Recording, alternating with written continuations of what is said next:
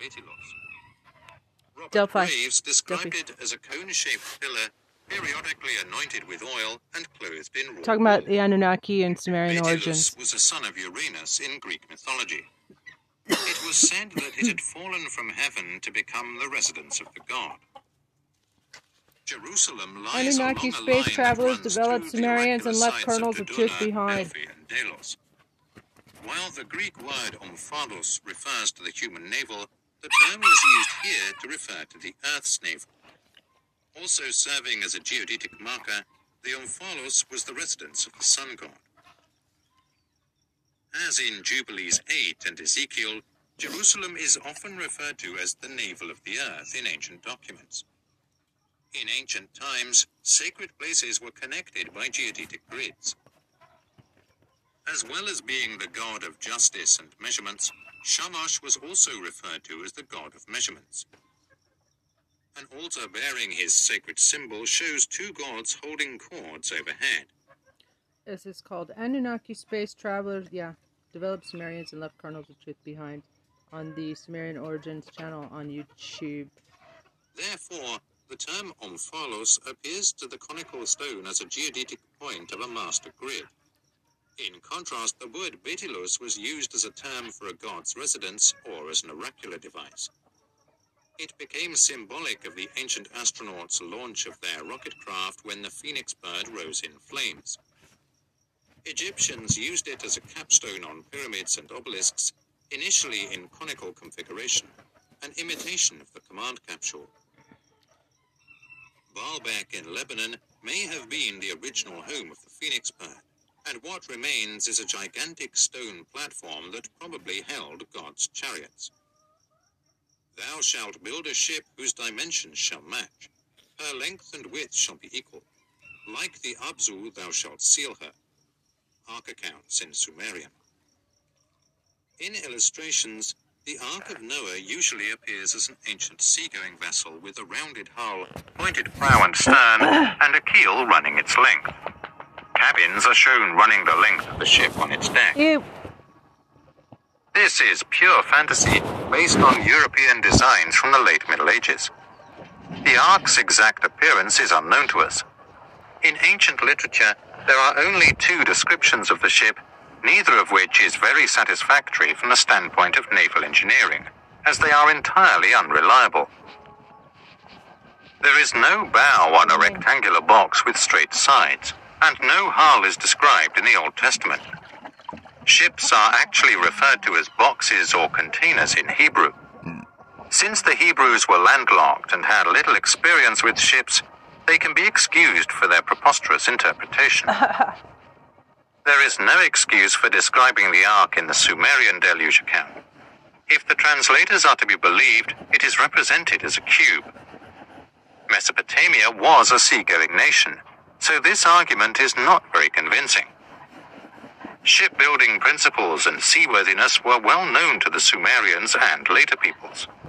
It is common to describe Sumerian cities as anchors because they had access to the sea.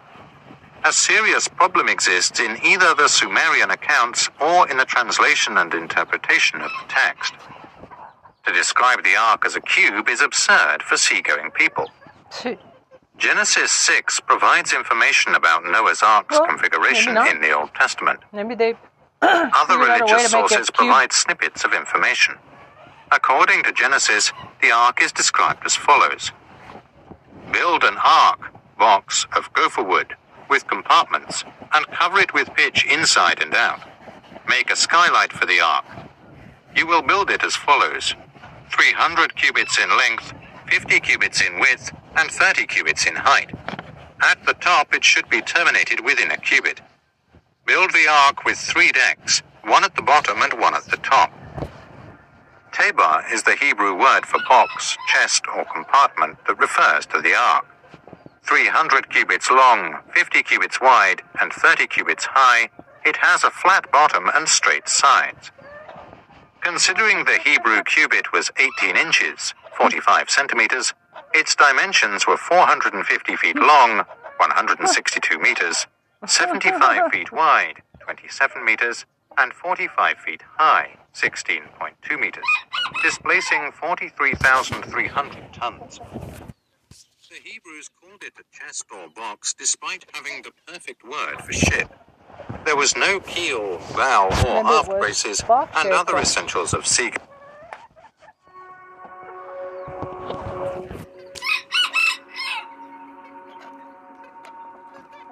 Oh shit. Just went to Gilgamesh, his Neanderthal twin, the Snake and The Enoch Neanderthal man podcast. had been on the scene Wow. for hundreds of thousands of years due to... Do you know why so many smart people never hit their full potential? It's not lack of resources, Procrastination. opportunity. keel, bow, or aft braces, and other essentials of seagoing ships in this Noah's box. It was merely a rectangular box without a keel. In stormy seas, the rectangular box of Noah would have pitched and tossed uncontrollably, repeatedly turning turtle, causing the occupants to become confused. Since the Hebrews were landlocked, they knew nothing about sea or river navigation, much less ship design. Hebrew chroniclers may have felt that the container's name would be more understandable to their pastoral people. Undoubtedly, the early Hebrew priests manipulated and modified the flood legend to suit their own needs.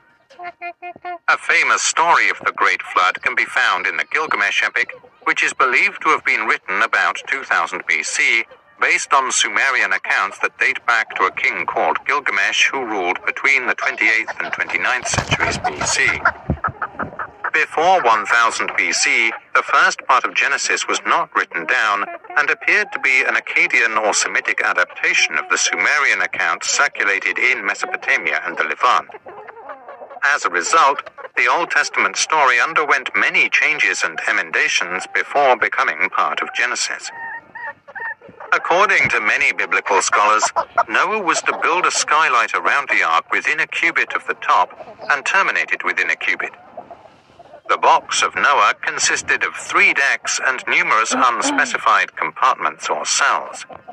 There was an opening below the roofline to let light in and a door on its side. Gopher wood was used to build the craft, an entirely unknown material. As the word doesn't appear anywhere else in the scriptures, it is a complete mystery, having no Sumerian or Akkadian origin. According to the following evidence, it may not be natural wood but a treated wood, made waterproof by an impregnation process similar to pressure-treated wood today. The Gilgamesh epic contains the oldest record of the deluge, in which Utnapishtim is told to build a ship to survive. Deluge is described in the original Atrahasis epic. The Sumerian name of the hero is Ziustra. A better-known Semitic version of the deluge story, Sounds the like Gilgamesh Zarathustra. epic, is titled Utnapishtim, the Akkadian or Semitic name for the hero. In Sumerians, the ship is called a Magugur, or a very great ship. It is called an Elipu rubbit ship in Akkadian or Semitic. There are 7 decks on the Ark of Utnapishtim, as opposed to Noah's 3 decks and 9 compartments or sections. According to traditional translations, the craft was a transparent cube with 120 height, length, and width cubits. It would have a cube shape of 200 feet, 72 meters on each side, since the Akkadian cubit was 20 inches, 46 centimeters. As well as a door, it had a window. Once again, we have the nagging issue of unseaworthiness. Despite scholars' efforts to translate the Ark of Utnapishtim as a perfect cube, common sense tells us that this configuration is unworkable. The design and construction of the craft must take stability into account with its human and animal cargo. In stormy seas, a cube would be highly unstable and roll constantly. It would be a real scramble for the occupants. According to certain scholars, a circular ark design would be much more practical, and the text lends itself readily to this conclusion. Scholars have, however, dismissed their views summarily. The noted scholar Alexander Heidel addressed the issue of interpretation of the Gilgamesh epic and Old Testament parallels in his study, The Gilgamesh Epic and Old Testament Parallels. The text does not specify whether 200 feet refers to the ship's diameter or radius when referring to its width. In that case, the ship would have a diameter of 400 feet and a height or thickness of 200 feet.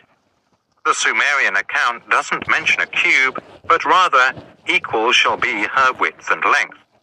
This certainly applies to a circular design. Assuming a circular design, the 9 compartments would radiate like spokes from a wheel in pie-shaped segments. In the tempestuous seas for which it was designed, a streamlined ellipsoid design would have made more sense and been more stable. In addition, Shamash, Prince Utu, Nibiruan's space commander, played an important but unidentified role in its construction and advised Utnapishtim when to launch the ship according to the Sumerian account. As the Sumerian god of shipbuilding and logically the advisor on shipbuilding, Enki should have been advising Utnapishtim rather than Shamash, the god and chief astronaut responsible for rockets and spacecraft. According to the ancient religious text, the Ethiopic Book of Enoch, the Ark was designed by the deity and built by a group of angels, possibly Shamash's engineer astronauts. In all probability, the circular Ark, designed by chief astronaut Shamash, would be oval or saucer-shaped due to its row of windows at the top. A fuel rod was also allegedly used to propel the Ark of Utnapishtim, keeping it maneuverable and stable on stormy seas, thus allowing it to be maneuvered and maintain stability. Before the Sumerian craft was completed, certain items called punting poles were loaded aboard during construction and waterproofing. According to Utnapishtim, he provided punting poles and stored up a supply loaded as the Ark was being constructed. Then came the food, supplies, and personnel. Like those used by modern riverboats to cross shallow waters, punting poles are pretty puzzling to Utnapishtim. Traditional translations and interpretations are illogical for a closed and sealed craft. As previously mentioned, Gilgamesh had to cross a dangerous area called the Sea of Death to contact his grandfather Utnapishtim, who had been reported to the gods earlier in the epic. Although this dangerous sea may have been interpreted as a wet area, it may have been a metaphor for the journey through that vast sea of air called the atmosphere to reach the gods. For this trip, Gilgamesh needed 120 punting or thrusting poles. The poles could only be used for one thrust before they became contaminated and had to be discarded. As they were used, they were consumed. As a result of their similarity to modern rivercraft, punting poles are often called thrusting sticks or rods for a lack of a better name. As part of a ship's propulsion system, we would refer to them as fuel rods. They could be either fuel rods inserted into nuclear reactors to control their energy output, or tubes or rods filled with solid propellants used in rocket propulsion systems. There must have been some means by which the gods communicated their wishes from the heavenly ship to their representatives below, the kings, priests, and generals. In contrast, when they were afield on one of their many expeditions, the officials needed to occasionally consult the gods and each other for instruction and guidance. What was their method of communication? An essential communication system would require 3 types of equipment: a permanently fixed transmitter, a field or regional station, and a portable communicator. Literature and art from ancient times contain examples of this communication equipment and device. Larak was the primary communication center in Mesopotamia before the deluge. It was now submerged under the Persian Gulf. A central communication and administration center was necessary after the space facilities were relocated to the Western lands. The Mesopotamian Empire provided instructions and guidance to its distant colonies through its broadcasts. Its role as a main geodetic and communication center is attested throughout the scriptures as the navel of the earth. Psalm 29 is called Hymn to the God of Storm, a veiled reference to the god Ardad, which suggests powerful transmitters. According to this religious source, Jerusalem broadcast instructions south to Kadesh, known as Mount Sinai, and north to Baalbek, a space complex at Baalbek. According to it, as the Lord speaks, the cedars of Lebanon are broken. The cedars of Lebanon are broken. The wilderness of Kadesh is shaken by the voice of the Lord. There were other holy and sacred places in Canaan and Syria where the patriarchs contacted their God, beside Jerusalem as the administrative center for Western lands. Additionally, they are mentioned in Mesopotamian literature and depicted in their artwork. In these cases, we are talking about regional or field stations.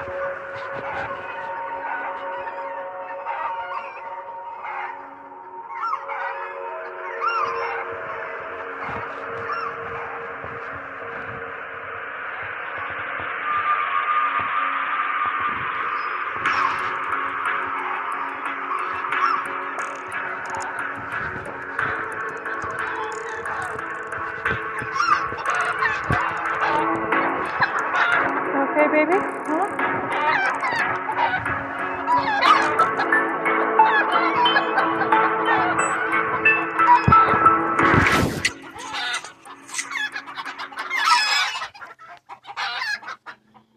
Just saw a hawk. I'm just freaking out. Here.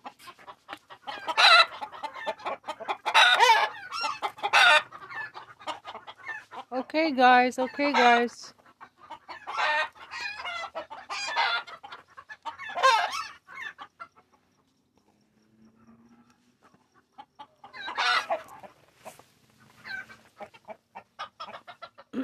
Okay, so for context, Wikipedia is here. Okay. The Anunnaki cuneiform.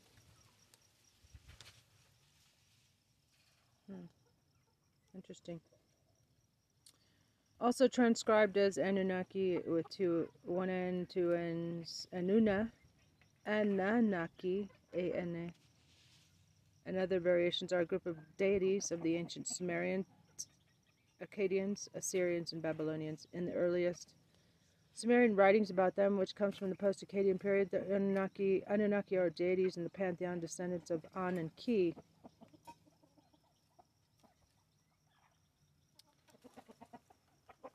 Ankh. Notice the word Ankh. Apparently, from what I've learned, comes from Anunnaki. Okay, it's like a tuning fork, the Ankh. Okay, the god of the heavens and the goddess of earth. And their primary function was to decree the fates of humanity. 4 copper alloy foundation figures depicting ancient Mesopotamian gods wearing characteristic honed crowns. It's probably because they had large heads. Cone heads.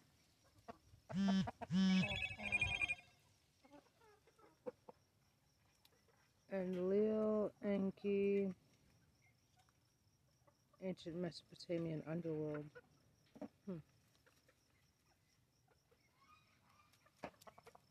Concept of the underworld in ancient Mesopotamia. That sounds interesting.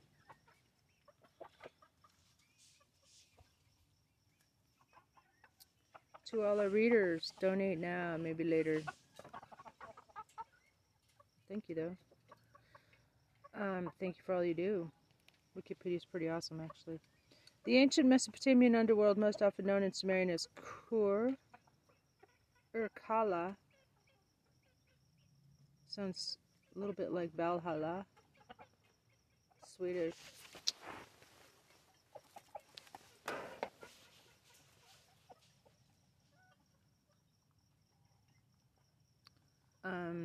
Let's see. Kur or Kala, Cuckoo, Arali, or Cuckoo. Sounds like cuckoo. Crazy. Like Kegel. And in Akkadian is Ursitu.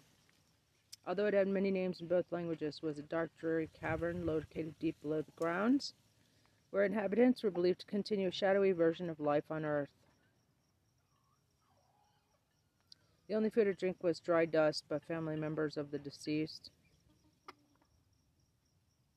would pour libations for them to drink. In the Sumerian underworld, there was no final judgment of the deceased, and the dead were neither punished nor rewarded for their deeds in life. A person's quality of existence in the underworld was determined by their conditions of burial. Ancient Sumerian cylinder seal impression showing the god Dumuzid being tortured in the underworld by Gala demons. Holy shit. No shit. Wow.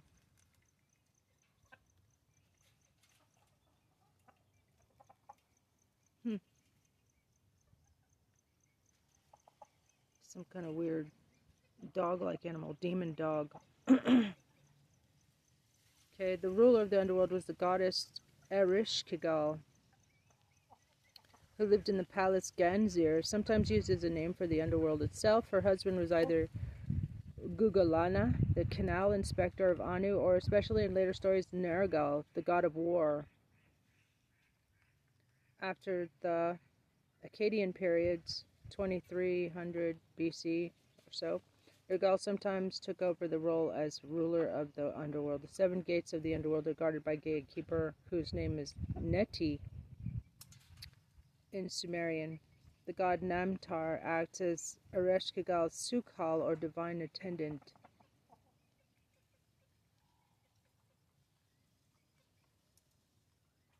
The dying god Dumuzid spends half the year in the underworld, while during the other half his place is taken by his sister, the scribal goddess Geshtinana. See, the scribal goddess, this is a,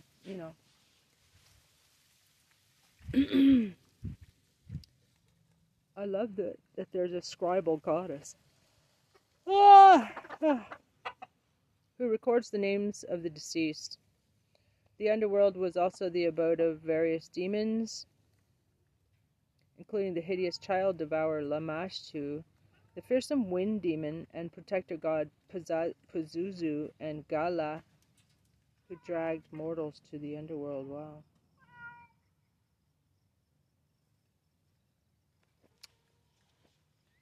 The Sumerians had a large number of different names which they applied to the underworld, including Arali, Irkala, Kuku, Kur, Kigal, and Ganzir. All these terms were later borrowed into Akkadian. The rest of the time, the underworld was simply known by words meaning earth or ground, including the terms Kur and Ki in Sumerian, the word Ersitu in Akkadian. When used in reference to the underworld, the word Kur usually means ground. The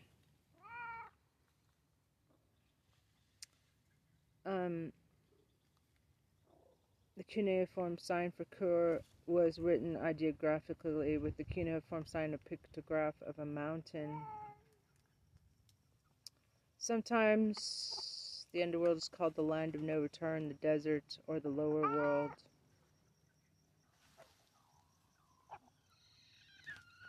Other name, Amatu Arali Aralio, Dumuzu, House of Dumuzu, Deninu Erstu Latari, Earth of No Return. Ganzer, Kanasura Bashtu, Kuru, Earth, Lamu, Matu Saplitud.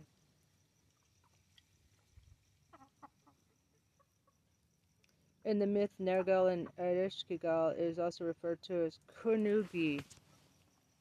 Okay. Enough of that. Let's go on to the next Sumerian origins. That was, the next one. It was like number 10 in this series. Apparently it's a series.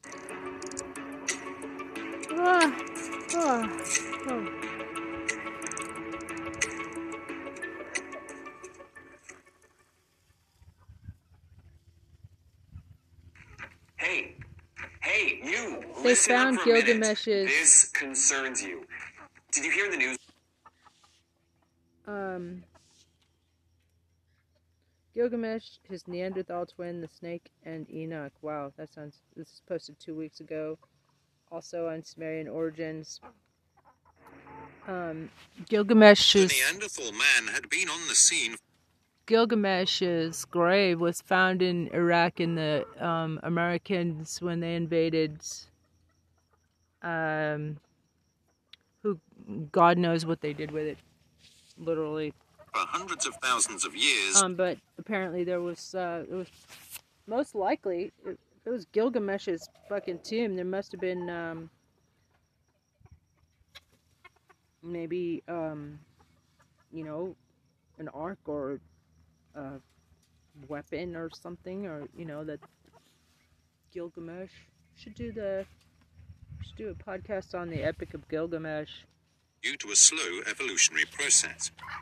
According to the Gilgamesh epic, this ape-man is transformed into a civilized being as Gilgamesh's companion on his many adventures. These experiments were probably conducted on this ape-man by the Anunnaki. Wild creatures such as Enkidu live among humans and eat grass. Gilgamesh, then king of Uruk, hears a complaint from an unhappy hunter in the epic. The hunter dug pits to catch wild animals and filled them in. Among the gazelles, he runs and drinks with them. In addition to freeing the game from the traps, this wild man also eats the game. According to Gilgamesh, there is no clothing on this creature, and he is covered in hair. Neanderthals mated with reptilian Anunnaki to create this wild creature. It was hoped that this combination would produce a hybrid that would be better adapted to changing conditions. Desiccation of the earth and its effect on fauna and flora necessitated producing primitive workers. Homo sapiens of today are not the Adam of the Bible. Modern man was created by our ancestor Homo saurus, a hybrid mammal-saurian creature. Within a few years, man had evolved quantum leaps. As a wild ape man, he had suddenly evolved into a hybrid called Cro-Magnon man. God and man share similar characteristics. Due to his creation in the image of his gods, the hybrid probably resembled a reptilian. God created Adam in both his image or selim and likeness or dmut of his creator, as stated in Genesis 2. Then God said he would make man in his image after my likeness. Many admonitions in the Bible and Sumerian literature have roots in this likeness or lack thereof. After intermarrying with his species, man developed a more mammal-like appearance and became less reptilian. Genes from mammals dominated. Humans became more human as a result of the reptilian genes. Humanity deviated from the basic pattern of reptilian life or godliness through original sin. It explains how man became sinful and fell out of grace. Furthermore, it explains why man was prohibited from making likenesses of his gods. In some scriptures, it is said that some biological experiments went awry on Earth. The Anunnaki or Nephilim infused saurian blood into existing apes through biological manipulation. Nephilim, who possessed advanced technological means in transportation, communications, and biology, was likely to conduct these experiments routinely. Enoch's first book describes in detail the crimes committed by the Nephilim on Earth before the deluge, and describes them in detail. This text was initially written in Hebrew and Aramaic, then translated into Greek, and then into Ethiopic, where it was preserved and not found again by Europeans until the 18th century. There are parts of it in the Dead Sea Scrolls, which are the oldest of the 3 pseudepigraphic books attributed to Enoch. By the 4th century AD, this book had lost its importance in the Western Church, and only the Ethiopic Church considers it canonical. Nephilim were responsible for bringing beneficial arts and crafts to humanity according to the first book of Enoch. The laudatory endeavor soon turned sour. Selective breeding and genetic manipulation were well known to the Nephilim or Anunnaki. The Nephilim taught man martial arts, knives, shields, and breastplates. Additionally, They taught many forbidden sciences such as incantation, alchemy, and astrology. But the worst crimes they committed were toying with genetics, such as transforming man into a horse or mule, or vice versa, or transferring embryos from one womb to another. An embryo implanted into another womb is a practice similar to those described in the Sumerian creation epic. According to Genesis, man was naked in the Garden of Eden before the fall. He didn't realize he was naked until he ate the forbidden fruit and put on clothes. In addition to confirming this condition of man, ancient religious sources also reveal why he was naked. The Haggadah reports that Adam and Eve had been covered with a horny skin, and that Adam's skin was brighter than daylight and covered his body like a luminous garment. As a result, Adam had scaly and shiny skin that gave him the appearance of a reptile. Therefore, Adam and Eve did not wear clothing or require it for comfort or protection. Whoa.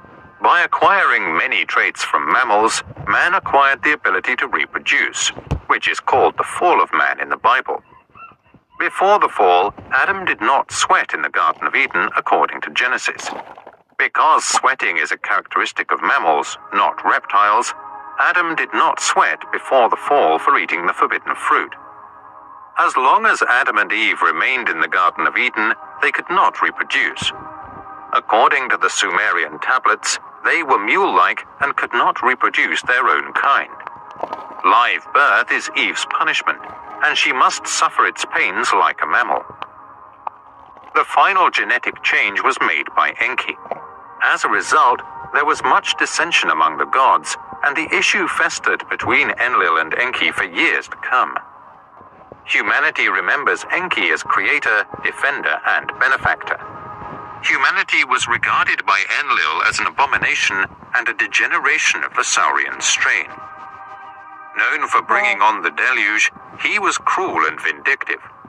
Homo saurus, or primitive man, was placed in Eden to grow food. Homo saurus. According to Jubilees, Adam and Eve were responsible for tilling and reaping the Garden of Eden. Adam gathered fruit and food from the garden, protected it from birds, beasts, and cattle. A Babylonian version of the creation of man describes Adam's duties similarly. He was responsible for maintaining canals and watercourses and growing abundant plants so that the Anunnaki could fill their granaries. Before the fall of man, primitive man lived side by side with the serpent gods in the Garden of Eden and performed all the necessary tasks together. Adam, or Lulu, was provided with a reproductive capacity to provide for a larger workforce. Apparently, this workforce wasn't sufficient to do the essential work, so Homo saurus needed to be modified. Biblical scholars refer to this event as the fall of man. It begins with Adam and Eve, who have been placed in the Garden of Eden by the deity to till and care for it. Adam and Eve were told that one of the many delicious things to eat in the garden was the fruit from two trees in the middle, the tree of life and the tree of knowledge of good and evil. You are permitted to eat every tree in the garden except for that which gives knowledge of good and evil. If you eat this tree, you will die. They felt no shame when they were naked, the man and his wife. Later, when they ate the forbidden fruit, their eyes were opened and they realized they were naked. Nakedness seems to be the focus of all this attention. Humans became clothed due to Adam and Eve being expelled from the garden. Putting on clothes was merely a manifestation of acquiring knowledge. According to Genesis, the Hebrew stem id means not simply to know, but also, more specifically, to experience. About sexual relations, it means to know sexually, that is, to have sexual relations. It can even apply to homosexuality and animal sex, as well as traditional marital relations and clandestine conduct. Man acquired some sort of sexual prowess or fortitude by acquiring knowledge. This knowledge was more profound and severe than just being aware of his nudity. Man needed it, but the creators didn't want him to have it. The Garden of Eden was barren of offspring as long as Adam and Eve lacked it. The pangs of childbirth followed Eve's acquisition of it. As man's evolution progresses, Adam and Eve represent a crucial step, acquiring the ability to reproduce as mammals do. To achieve this, man had to forfeit some of his so-called divinity. The physiological changes caused by Adam and Eve's punishment are only sketchily described in Genesis. Adam will sweat his brow to earn his bread, while Eve will suffer the pain of childbearing. According to logic, Eve and Adam produced no live young, nor sweated before. The event brought about some changes in other religious sources. After the pair ate the forbidden fruit in the garden, the Haggadah explains what happened. Their first consequence was that they became naked. In the past, they had been covered with horny skin and surrounded by glory clouds. As soon as they violated the command, the cloud of glory and the horny skin dropped from them, and they stood there ashamed and naked. As a result of losing their horny skin and cloud of glory, they were naked. Cloud of glory. Old rabbinical legends describe similar events. The skin of man before the fall was described as being as bright as daylight and covering his body like a luminous garment.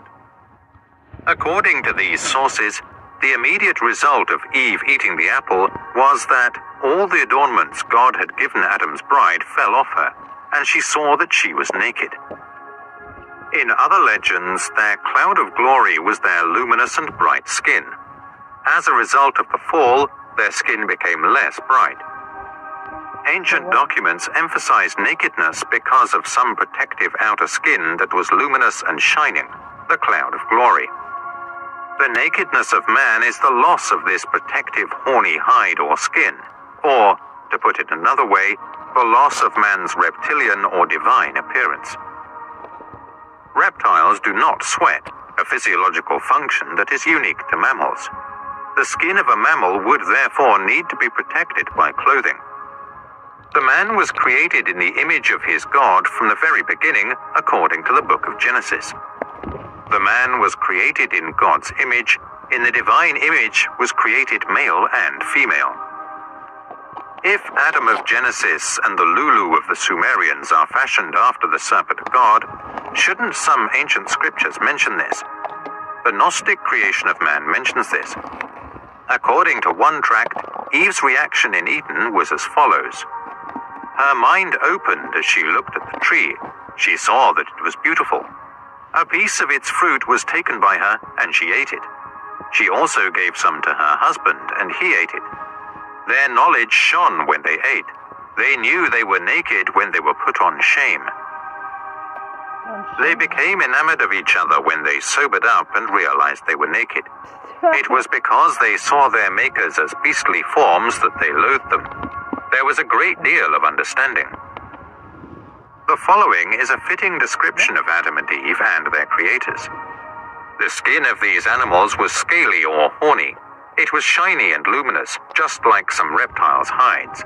They did not sweat, unlike mammals. They did not wear clothes since they were unnecessary. They had pale green skin. According to the Haggadah, Adam was created from dust taken from the four corners of the world, explaining the color of his skin. The dust had different colors: red, black, white, and green. Red represented the blood, black represented the bowels, white represented the bones, and green represented the pale skin. Adam would probably have had pink or brown skin if he had been a Homo sapiens. It is likely that Homo saurus, or reptile man, was much more extensive and taller than modern man. Before the Eden incident, he was described as having the stature of a giant in many ancient sources. According to rabbinical records, Adam, who had been a giant, had diminished to the size of an ordinary man. Among the hordes of humanity, the antediluvial patriarchs and Sumerian kings stood out physically by being part Saurians. With the Saurian blood becoming more diluted over time, the Rephaim, descendants of the Nephilim, lived shorter lives. The only taboo tree in the garden was the tree of knowledge. Even though it was not forbidden to him, man had access to the tree of life or immortality. The biblical deity was concerned that he might become immortal if he drank from the tree of life. His expulsion from Eden was caused by God's punishment for his sin. Trees. What if he could also take from the tree of life and eat? To guard the path to the tree of life, he stationed the cherubim and the fiery sword east of the Garden of Eden. A man could not turn back, according to the scriptures. After obtaining knowledge, he could begin the mammal race known as Homo sapiens. This, however, came at the cost of long life or immortality. It is evident from the book of Genesis that these two concepts were mutually exclusive.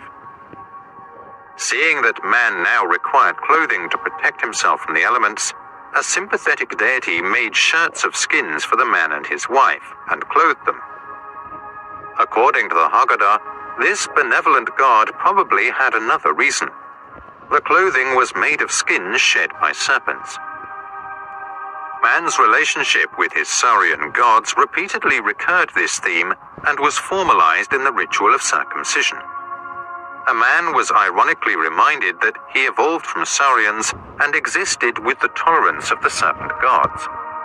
Did this serve as a reminder of man's serpent origins?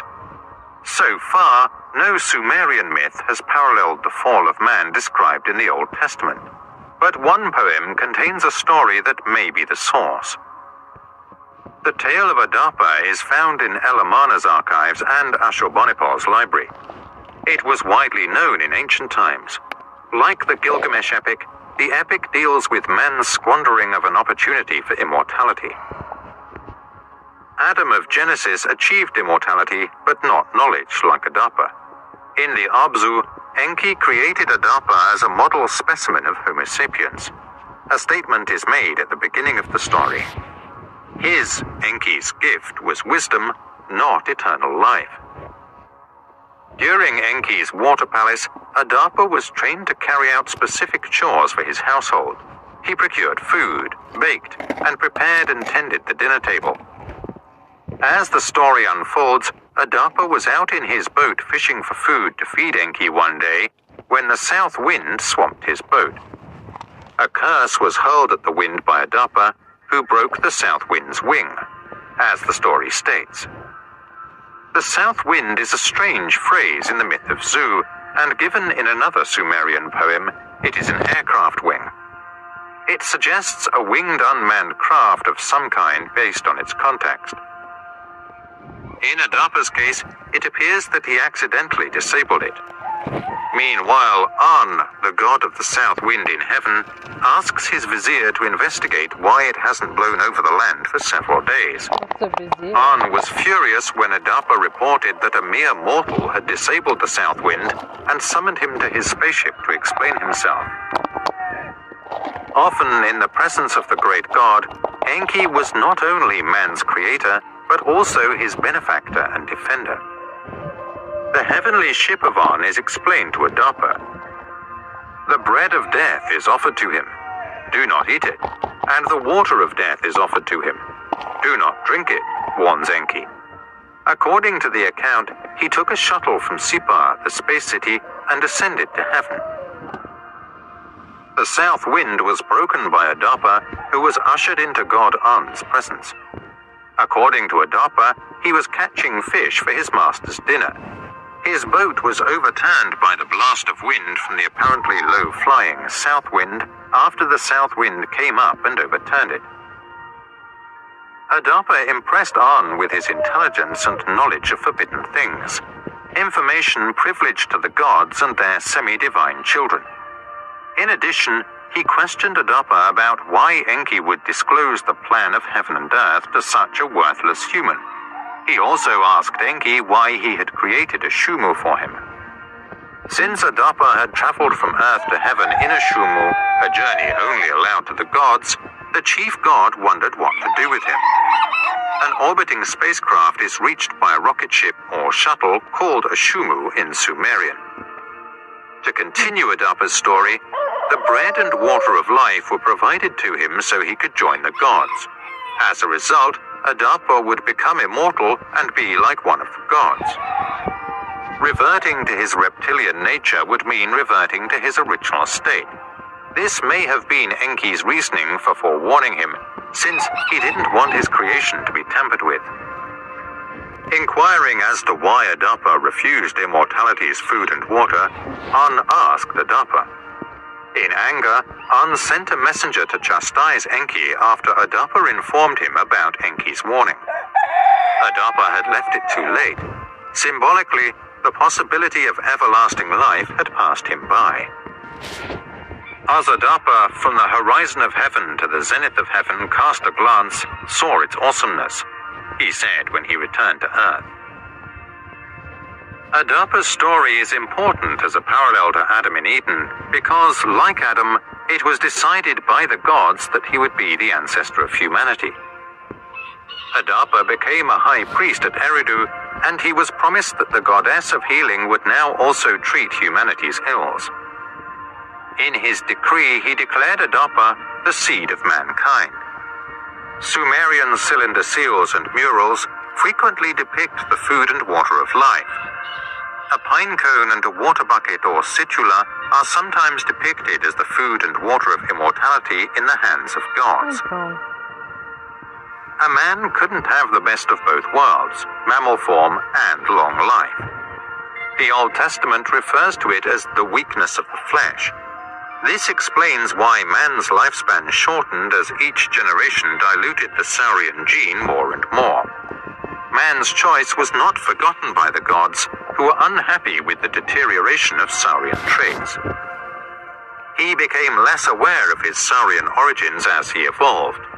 Humanity has denied all knowledge of its Saurian heritage through a long process of selective amnesia, abetted by a secretive and self-perpetuating priesthood. To obtain certain metals, our ancestors came to Earth from another planet long ago in the form of reptiles. The Anunnaki became unbearable as the climate changed, as reflected in the demise of the dinosaurs. Mesopotamia's climate was found to be benign, so they established a colony there. The decision was then made to produce a primitive worker better suited to the climate. A half-ape man, the half-reptile creature was born, called the Homo saurus. However, this creature was unable to reproduce. The first Homo sapiens was created by giving the Adam or Lulu dominant mammal characteristics to solve this labor problem. It seems as if modern man appeared on the scene by magic some 40,000 years ago. A quantum leap in evolution was required for Homo sapiens to evolve from Cro-Magnon man, an ape man. Over the past 100 years, evolutionists have been baffled by the missing link question. Does the so-called missing link have a chance of never being discovered? This missing link is likely to be found in the ruins of ancient Mesopotamia. There was also a serpent living in the Garden of Eden and Adam and Eve. A quality that rivals and surpasses Adam's is given to him. A verse in Genesis acknowledges this point, stating that the serpent was the most shrewd of all the wild beasts that God had made. The Haggadah describes the serpent as tall, two-legged, and intelligent. In the Haggadah, there is little doubt that the serpent walked like a man. God spoke to the serpent, "I have created you to be king over all animals." The Haggadah reports that his hands and feet were severed. As a result of his role in Adam and Eve's fall, the serpent was severely punished in Genesis. There was no way he could avoid crawling on his belly. The serpent once had legs and lost them. Genesis suggests the serpent once had legs and lost them. In appearance, the legged serpent must have appeared to be a fearsome creature that dominated all the animals and humans. During their expulsion from Eden, Adam and Eve wore shirts of skin. However, since Adam and Eve were vegetarians during this time, and man wasn't allowed to eat meat until after the deluge, the shirts of skin must have been their sloughed-off skin. This is confirmed by several ancient sources. The clothes worn by Adam and Eve were not only made of reptile skin, but also protected them from predators, according to ancient Jewish legends. They were told that all creatures on Earth would fear them when they wore them. In addition to reminding Adam and Eve of their origin and serving as a talisman to protect them from wild creatures, serpent skins symbolize the ruling race. Nahash, which means he who solves secrets in Hebrew, is the name given to the creature who tempted Eve. The serpent was viewed as evil during the early Christian period, a relatively recent concept. Scripture often associates the serpent with divine knowledge, healing, and immortality.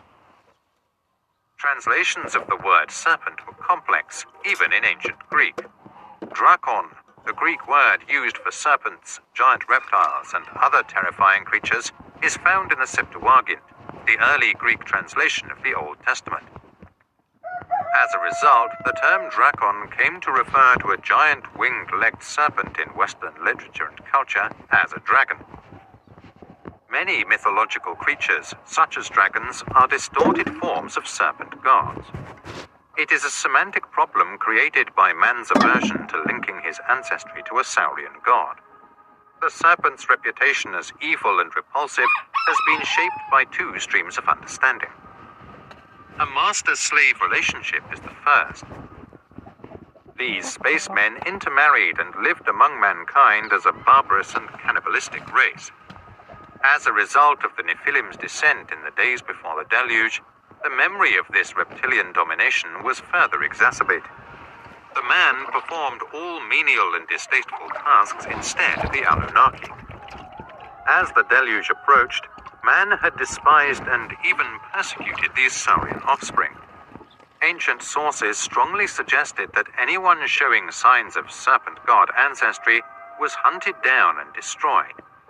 Enki and Enlil's enmity was the second major contributing factor to their conception of evil. Enlil assigned the Middle East lands to his sons after the deluge, while Enki assigned Egyptian and Indus Valley lands to his sons. Marduk, Enki's eldest son, seized control of Babylon and inherited the title 50 after returning to the Middle East. Serpents are credited with divine knowledge, healing, and immortality. Enki is the creator and benefactor of mankind. In this way, the biblical fall of man is a confrontation between Enlil, the Old Testament Elohim, and Enki, the usurper serpent god. In the tale of Adapa, Enki prevented An, who became Enlil as the senior god, from tampering with his creation. Patriarch Enoch was to be given immortality and godhood in the third book of Enoch, echoing this dissension. Older order angels protested that God was divulging divine secrets to man.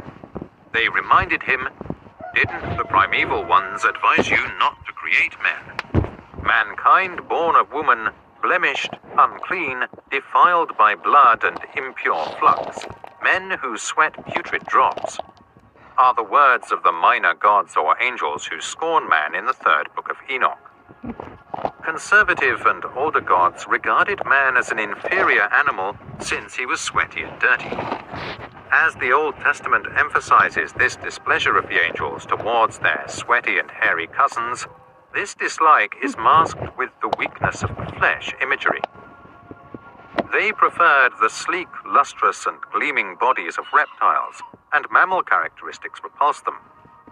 The development of physical hatred toward these creatures is difficult to explain. It is hard to deny the beauty and elegance of the reptile form from an objective perspective. It is best left to psychoanalysts to deal with revulsion. However, we may dislike reptiles due to the lingering memories of our barbarous treatment from our reptilian ancestors. The ancient legends portray man as consistently gaining knowledge, but losing immortality along the way. It appears that the two are at odds. Gilgamesh spent a lot of time trying to achieve immortality in his adventures. The tree of life's fruit is forbidden to Adam, but he gains knowledge. Adapa too is denied immortality by Enki, as he is given knowledge. Adapa cannot go to the heavens to ask for immortality. Then he is refused it by his grandfather Utnapishtim. Eventually, he obtains the magical plant that extends and heals life, but a serpent steals it away from him, no doubt an image of serpent gods. In world mythology, a serpent symbolizes long life, cure, regeneration, and immortality. There has always been an association between serpents and healing. In the Mayan Chilambalam, for example, it is said that the Chanes, who came across the water with their leader Itzamna, were the first inhabitants of Yucatan. He was known as the Serpent of the East. When the tribes were expelled from Egypt, the brazen serpent, or seraph, raised on a pole and used to cure their ailments, was illustrated as a healer in the Old Testament. It is rare for ancient sources to mention the duality of knowledge and immortality as represented by the two trees in Eden. Besides the tale of Adapa, ancient literature emphasizes man's efforts to achieve immortality and extend life. Middle Eastern cultures often depicted the symbolic tree of life and magical food and drink in their artwork. In contrast, the Old Testament emphasizes man's sins caused by his downfall after achieving knowledge rather than immortality. There is an exception in the life of Adam and Eve, a pseudepigraphic document detailing Adam and Eve's lives after they left Eden. It was written in Greek and Latin in the 1st century AD. In it, Adam attempts to obtain some of these rejuvenating remedies, a little-known event. Adam was old and sickly, according to the text. It was asked of Eve and Seth to return to Eden so he could be anointed, relieved of his pain, and extend his life with oil from the tree of mercy. At the gates of Eden, the angel Michael rejects Seth's plea by arguing that the magic elixir is not for men. Literature and mythology have long explored regeneration as a form of immortality. It is a sub-theme in the Gilgamesh epic where, after telling his grandson that the gods had refused him immortality, Utnapishtim has compassion for his grandson. To avoid leaving him empty-handed, he finds out about a magical plant that restores youth and vitality. Following his grandfather's instructions, Gilgamesh obtains this magical plant on his return home. He takes it back to Uruk and shares it with his friends instead of partaking it immediately, which is somewhat unwise. Gilgamesh makes a mistake by stopping by a pool of water to bathe, and the plant is stolen. Gilgamesh took a much-needed bath to remove the grime from his long journey. The magic plant is left unattended on shore by him. During his bath, a snake, or seru, smelling the plant's fragrance, came up through the water and took it away. As the serpent left, it shed its skin. The serpent can extend its life through regenerative abilities by shedding its skin periodically. Science has yet to provide humanity with the panacea for long life and vitality. Humans and higher mammals are not capable of regeneration as a natural process, capable only of regenerating hair, skin, nails, liver, and a few other tissues. It is more pronounced in lower animals, such as salamanders and lizards, which can replace their tails, lobsters and crabs, which can grow new limbs, and flatworms, which can reproduce several times if cut into pieces. Literature often contains references to regeneration despite the gods' prohibition throughout history. Upon stealing the magical plant of Gilgamesh, the snake sheds its skin immediately, demonstrating a form of immortality. Through the rite of circumcision, the shedding of skin has entered the theology of the Hebrews and Christians. He is told to circumcise the flesh of his foreskin as part of the covenant between him and his God, which was reinforced by being repeated many more times to his descendants. Man can also be saved by ritually sacrificing part of himself in the same way that the serpent obtains long life by sacrificing and leaving a part of himself. Ancient literature records only 2 individuals who achieved true immortality and joined the gods. A few people were granted immortality, including Utnapishtim. There is no doubt that the gods granted it with great care. After the deluge, a ritual was performed on Utnapishtim. He was sent to live at the source of the 2 rivers where Shamash rises, in Dilmun. Noah was not immortal like his counterpart. There were many more jealous and uncompromising gods in the Old Testament. The patriarch who generation before the deluge was one of the patriarchs. According to Genesis, Enoch walked with God. Then he vanished because God took him. Although the Bible omits some details, the 3 apocalyptic books of Enoch provide the complete story. In addition to being immortal, Enoch was also deified so that he became second in power to the chief deity. Hey there, welcome back to the 3-Step Our Governor. We're doing a Sumerian Origins Binge Fest. I just found out that this channel has some more amazing content. So, here we go. Let's just go through it systematically. Origin of the Nephilim in Mesopotamia podcast. Posted 3 months ago. 8.6k views. It's amazing research. I don't know where they get it, but it's freaking rad. Thank you.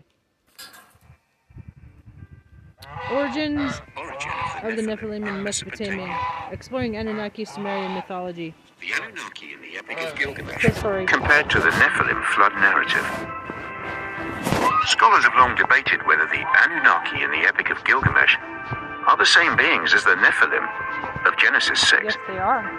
There is a direct connection between these two groups of entities, which sheds light on this critical question. Let's give them a different name. One of the biggest problems with interpreting certain parts of ancient texts, Takes such a as the while Book to of figure it Genesis out. and other writings, can be traced back to an almost fanatical obsession.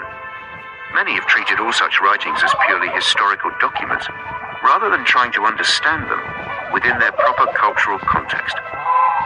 We run into all kinds of challenges because we deal with stories initially intended to be read or listened to for entertainment or some religious significance, rather than for their scientific or historical accuracy. This does not mean that these narratives have no value in terms of what they can teach us about ancient societies. That means that scholars need to approach them from different perspectives if they wish to make any progress when it comes time for interpretation. Was Noah's flood an actual event? The Epic of Gilgamesh, written in ancient Akkadian and Babylonian, is an epic poem discovered on 12 clay tablets. It tells the story of Gilgamesh, a demigod king who seeks to find immortality after being grieved by the death of his companion, Enkidu. The hero travels across the world and meets Utnapishtim, a survivor of a great flood sent by the gods to destroy humankind. After hearing about Utnapishtim's story and lessons, Gilgamesh returns home to his city, empty-handed. The lineage between these two stories is unknown.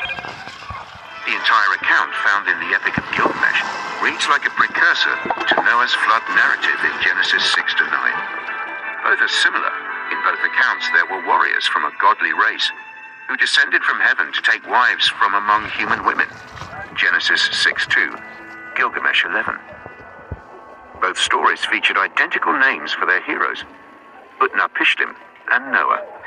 Gilgamesh 11, Genesis 9:29.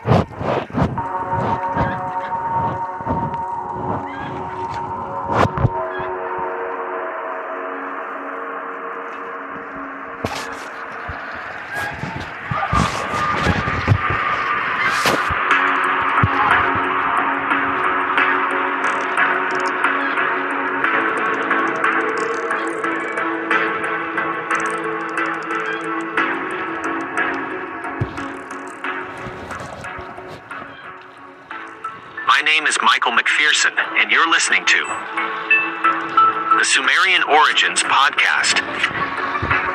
With each episode in this podcast series, we look closely at the rise of different Mesopotamia empires, their high strangeness, out-of-this-world mythology, how each Mesopotamia civilization and dynasty fell from grace, how they came to be in the first place, who were the movers and shakers, and how after a glorious epic they ended in flames.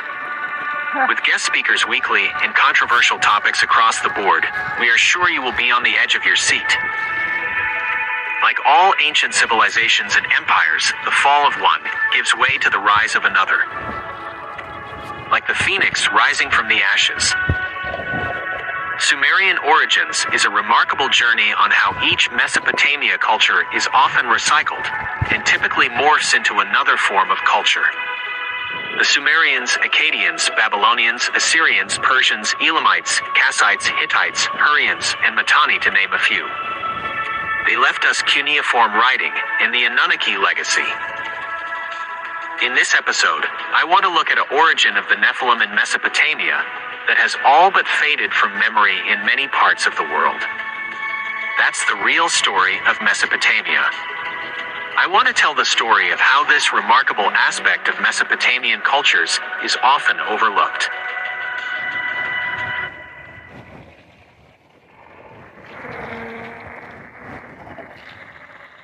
Furthermore, both heroes received divine instructions for constructing ark to save all air-breathing life on Earth from an imminent cataclysmic flood. Gilgamesh 11, Genesis 6. Legendary kings of Uruk. Gilgamesh, who ruled the capital of Uruk around 2800 BC, is arguably one of the most famous and vital figures in ancient Mesopotamian mythology. He was thought to be a two-thirds god, one-third man, making him a demigod, half human and half divine. Gilgamesh was a mighty warrior, whose prowess in combat inspired fear throughout Mesopotamia. He slew lions barehanded, and killed ferocious beasts with ease. Many myths about him describe his adventure as king of Uruk, but the most famous stories about Gilgamesh are those found in the Epic of Gilgamesh, the earliest known epic poem that dates to approximately 2100 to 2000 BC. The epic poem opens in a grandiose style. The Epic of Gilgamesh opens in grandiose style with a brief prelude describing the mythical origins of Gilgamesh. He is two parts god and one part man. He is the strongest of men and a great king. He has built the walls of Uruk, which are 7 leagues as long, high as the walls of heaven, and wide enough for 2 chariots to pass side by side through its gates. Gilgamesh's fame has spread from Syria to Egypt. The text is fragmentary and not linear.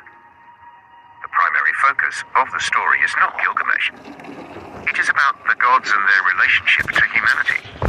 I would say that the flood story is a side story of the gods. It is only 1/4 of the epic. It is not even primarily about Gilgamesh, as much as it is about Enlil, one of the most influential gods in Mesopotamia.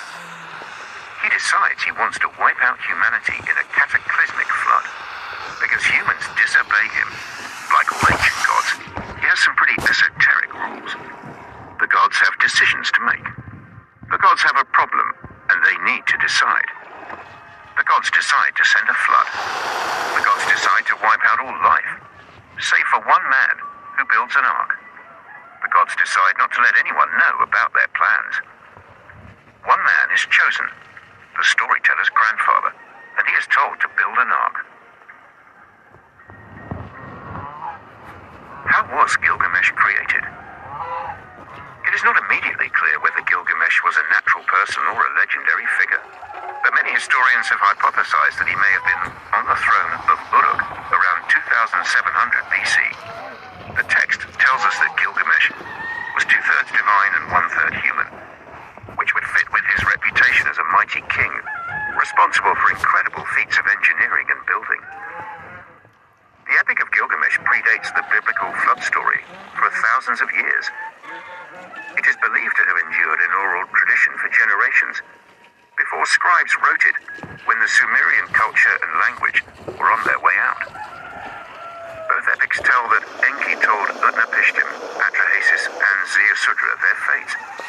The Epic of Atrahasis tells the story from several perspectives, but the critical action centers on Ea saving Atrahasis from the flood.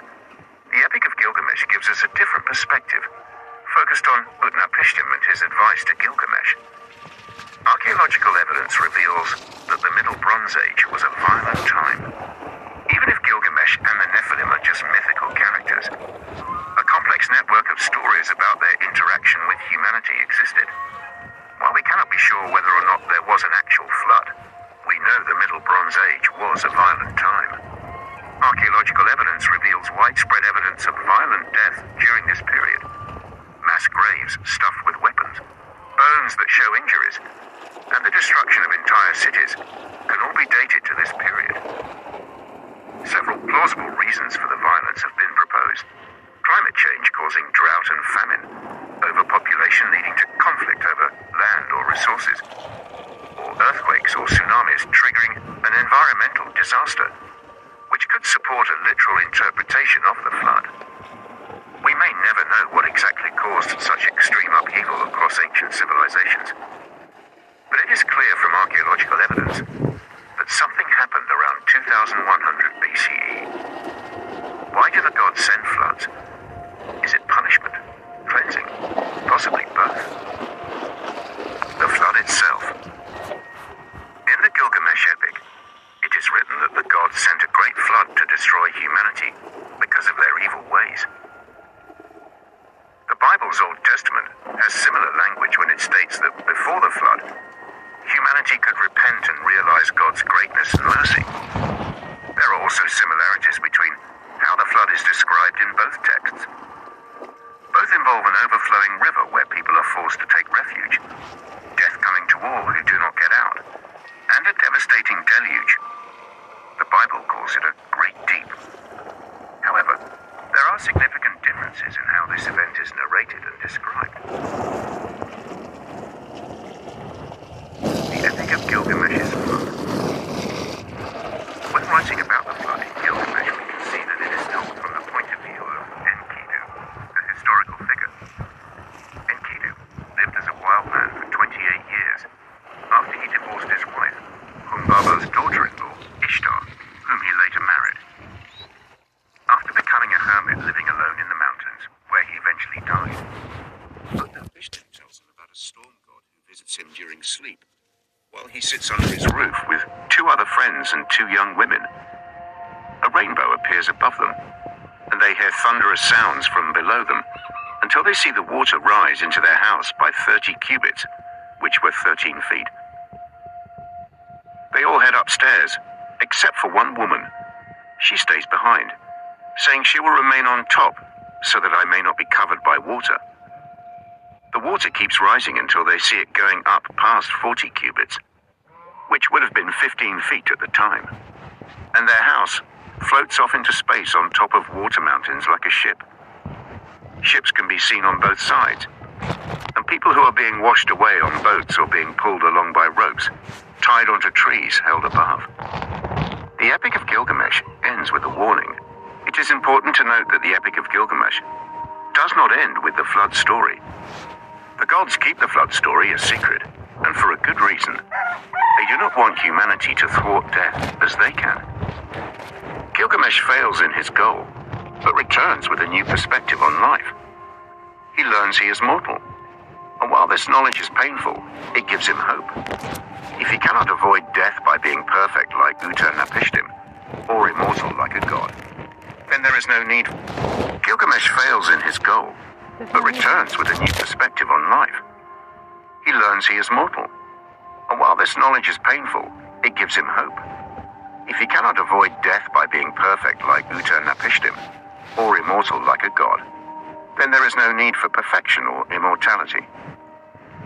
The story concludes with Gilgamesh ruling over his people, justly and humanely. Did a flood wipe out all life on Earth at once, including a race of half-human and half-angelic giants? 2 accounts of a worldwide flood do not mean a worldwide flood happened. It is possible that the Epic of Gilgamesh and the account in Genesis are describing 2 separate floods, or perhaps even 2 completely discrete events, but using a similar language to describe them. There is every reason to believe that giants were supernatural beings. There is no reason to think that they were regular human beings with just an extra dose of growth hormone. There is also significant evidence to conclude that the Nephilim, or Anunnaki, were angelic creatures who mated with humans. Even if both accounts describe a single event and its participants, there would still be significant differences. There is no mention in the Epic of Gilgamesh of any laws that God gave humanity. After all, this was Mesopotamia, not Israel. Are the Anunnaki Sumerians in the Gilgamesh story the same as the Nephilim in the Bible? The connection between the Sumerian gods and the antediluvian giants known as the Nephilim is undeniable. The Nephilim are fallen angels who rebelled against God and cohabited with human women. The Anunnaki of Mesopotamian mythology were gods, or demigods depending on the account, born from a union between a god and a human woman, who was then worshipped by their human offspring. However, there are too many differences between the two stories to say that they are recounting one shared event, namely, Anunnaki versus Nephilim. What is the difference? To understand what is going on here, we must first look at the difference between the Anunnaki and the Nephilim. We will do this by examining their stories. The most famous story about the Anunnaki is a poem called The Epic of Gilgamesh, written in ancient Mesopotamia, around 500 BC, but dated further. In this poem, Gilgamesh meets with Utnapishtim, who has been made immortal by the gods. This is how he describes his time on Earth before he met Gilgamesh. There was a great flood, from which no one escaped except for me and my wife, who bore life through it, all in a boat. At dawn I saw land and bowed myself low to it 7 times and 7 times 9. On Mount Nemush I poured out a libation. When Utnapishtim opened his mouth to speak, he said to Gilgamesh, "I will reveal to you, Gilgamesh, my friend, your ancestor, Bali, who begot you, was a mortal, but your mother was divine." Translations by Ryan Moorhan. This story is reminiscent of the flood narrative found in Genesis 6, 8-12. But Noah found favor in the eyes of Yahweh. These are the generations of Noah. Noah was a moral man, blameless among his contemporaries. Noah walked with God. The earth became corrupt before God and filled with lawlessness. And God said to Noah, "Make yourself an ark. For behold, I will bring upon all flesh a flood." Let us look at some differences between these two stories, to see where they diverge into different narratives. In both cases, we have an immortal being imparting wisdom about their family life when they were alive. The Nephilim. The Nephilim is mentioned only twice in the Hebrew Bible and Jewish scriptures. Genesis 6-4 and Numbers 13:33. The word is often translated as giants or mighty men, but it comes from a root word meaning to fall, in this case, to fall like rain. The name itself refers to their parentage. In Genesis 6:4, we read that they were the offspring of sons of God, fallen angels, the Anunnaki, and daughters of men. This made them so special. They were not simply tall people with large bones.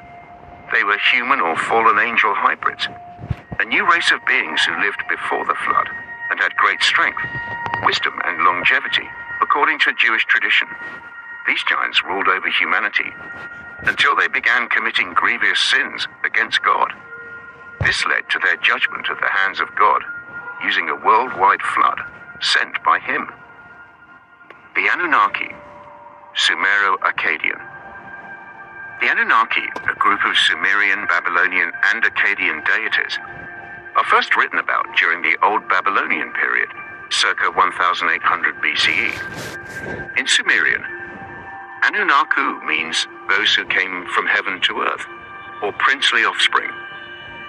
This name is associated with the Mesopotamian creation myth, which described how the gods created humans to do their work. The alternative spelling of Anunnaki is Anunna. Some scholars believe that this variation is derived from an earlier tradition, different from that of the Sumerians. Other interpretations suggest that Anunna and Anunnaki share a common origin, as both words translate to those who came from heaven to earth. The Anunnaki can be found in many places throughout ancient texts. Sometimes they are called the Igigi, which translates as the great gods or the great ones. A closer look at the Sumerian gods, believed to be fallen angels. In the ancient Sumerian text, the Epic of Gilgamesh, Gilgamesh is a king who lives in Uruk, Mesopotamia. He also reigned on Earth over 27,000 years ago. He He is well known for his extraordinary strength and wisdom. This is written on a historical document known as the King's List, kept in Oxford's Ashmolean Museum. You might be astonished to know that in this epic text are accounts of an invasion of Earth by fallen angels or demonic beings, referred to as the Anunnaki. Though their exact origin is undetermined, it is believed they hailed from somewhere far off and beyond our known galaxy. These beings were also called sons of God, who came down from heaven to earth and engaged in intermarriage with human females. This resulted in some rather strange offspring, giants. The Bible is very clear on this issue and refers to these giants as Nephilim, Genesis 6. The Mesopotamian culture was also very clear on this issue and always represented them as giants in their art. A closer look at the Mesopotamian gods believed to be fallen angels. Marduk is the patron deity of the city of Babylon, and at one point was considered the national god by the Babylonians. Enuma Elish is regarded as a descendant of Enki, who's also known as Ea. Nergal is believed to have been given power over various pestilences and diseases. His son, Cuthar, was made to rule over Nippur after Ninurta was done with it. Nusku was primarily worshipped in Babylonia and considered a servant and messenger of the higher gods. He may have been an incarnation of Gugalana, also known as Taurus.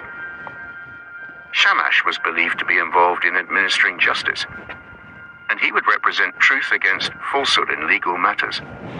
When disputes arose between people separated by a significant distance, they would appeal to Shamash for help in gaining justice by them invoking him to judge their case. He is depicted in reliefs at royal courts with his arms raised high, so that those who needed him could see him from far away. Sin had been regarded as being an aspect or facet of Anu's personality. However, since he lived for hundreds of millions of years in Mesopotamian mythology, especially among the Akkadians, he eventually gained his personhood since his father needed no more children than what he already had. Tammuz is probably most famous for being killed by Pazuzu, another demon that would later serve as an inspiration for character designs from the Exorcist movies. However, it should be noted that there are plenty of other myths dealing with his demise, aside from this one, such as dying through betrayal or via a hunting accident. In addition, although Tammuz is not explicitly mentioned anywhere else within scripture besides Ezekiel 8:14-15, some scholars believe that reference is within Psalm 78. The connection between the Sumerian gods and the antediluvian giants known as the Nephilim is undeniable, but it also comes with problems that need to be resolved or explained. An important distinction must be drawn between the biblical and Mesopotamian material regarding the divine offspring for the scholar wrestling with this problem. The Nephilim in Genesis 6:1-4 are not divine beings themselves, as is written, but human beings of great stature, i.e. giants. They are called sons of God because they descend from righteous lineages, specifically Seth, Noah's father, and Adam's third son, Genesis 5:3. In contrast to this view of the Nephilim, these gods are often depicted walking alongside kings as equals or even superiors in Sumerian and Akkadian mythology. In one instance, we even find a god sitting before a king like he is some servant to him, although this could be explained because many gods take on the form of men to communicate with humankind. How are the Watchers, the Nephilim, and the Mesopotamian mythology related? The Nephilim, according to the Hebrew Bible, were giants who helped create a world of chaos and violence. They are also known as Anakim in the Old Testament and Anak in Jewish mythology. They are mentioned in Genesis 6:4, saying, "The Nephilim were on the earth in those days and afterward, when the sons of God went to the daughters of men and had children by them. They were the heroes of old men of renown." They are also mentioned once more in Numbers 13:33. Anak is one of their leaders, Numbers 13:22, and is described as tall, Deuteronomy 1:28. His children were noted for being similarly tall among the Canaanites, Deuteronomy 2:10-11. According to Enoch the First, the fallen angels who sired the Nephilim were punished by being imprisoned inside the lowest part of the earth, under a mountain of hard rock, which was sealed with a layer of water that was 7 times deeper than all of Earth's oceans. These fallen angels, thus imprisoned, are called watchers. We find reference to this in both the Bible and the Quran. The name Nephilim seems to have been first coined by Josephus in his book, The Antiquities of the Jews, written around 100 AD. For millennia prior to this, the Nephilim were described as giants or mighty men. In Mesopotamia, there is an ancient mythological story about how 2 powerful gods created 2 humans, Adapa and Titi, by mixing clay with blood and bones, and occasionally saliva. Adapa is taught how to make bread, and he becomes an angler, while Titi learns to housekeep. One day, they are invited up into heaven, where they meet Anu, who gives them instructions on what to do should their children get sick or injured. They then return home to continue living their lives, until one day they die, which later leads to their deification within the Mesopotamian religion, becoming known as Ea and Damkina, respectively. We will come back to this later. This story has been dated very close in time, if not contemporaneous, with Gilgamesh and Enkidu's stories, which also mention these demigods or superheroes having parents from amongst the gods or watcher, angels or fallen angels. One of the most famous epic poems from Mesopotamia was called the Epic of Gilgamesh, which tells the tale of a demigod who goes on an adventure and learns about life and death. The story is about Gilgamesh and Enkidu, 2 heroes who go on a quest to fight Humbaba, the forest guardian, home to an eternal tree from which one can obtain immortality. After they defeat Humbaba, they are given a reward by the gods because they successfully achieve their goal.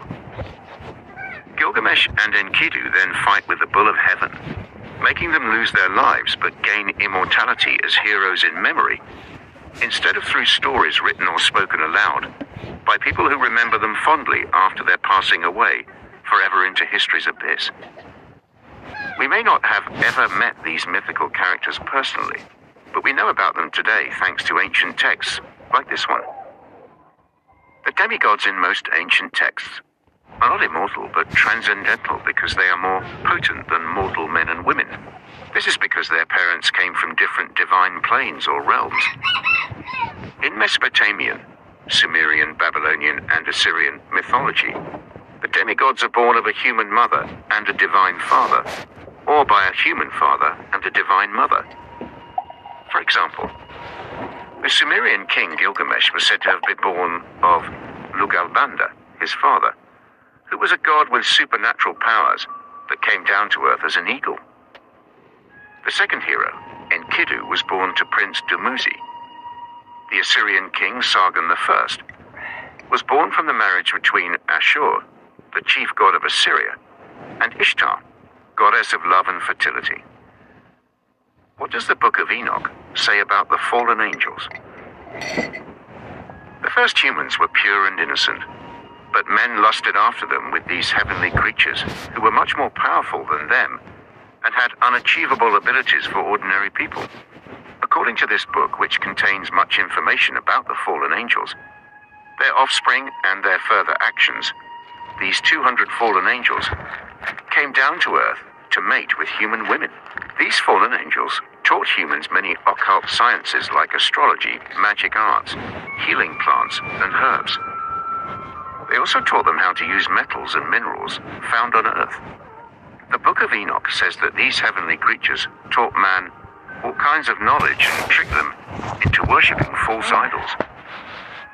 According to Jewish and Christian traditions, the Watchers were angels who mated with human women, giving rise to a race of hybrids known as the Nephilim, sometimes also referred to as giants, mysterious beings that inhabited the lands of Canaan mentioned in Genesis 6:4, Deuteronomy 3:11, and Numbers 13:33. While some believe that these Watchers were evil spirits that possessed human bodies, others say they were fallen angels who rebelled against God's wishes.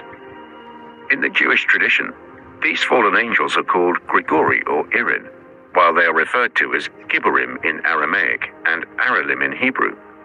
However, most people refer to them simply as Watchers. The Book of Enoch describes the Watchers emerging from heaven after seeing what beautiful daughters humans have, and then mating with them. Enoch author Joseph B. Lumpkin describes this mating process in great detail. The women then became pregnant, gave birth to large offspring. Their flesh was like that which is found among men, but their faces appeared like vipers' faces. Mesopotamian, Sumerian, and biblical. The best way to illustrate these different subjects' relationships is to use a few concrete examples.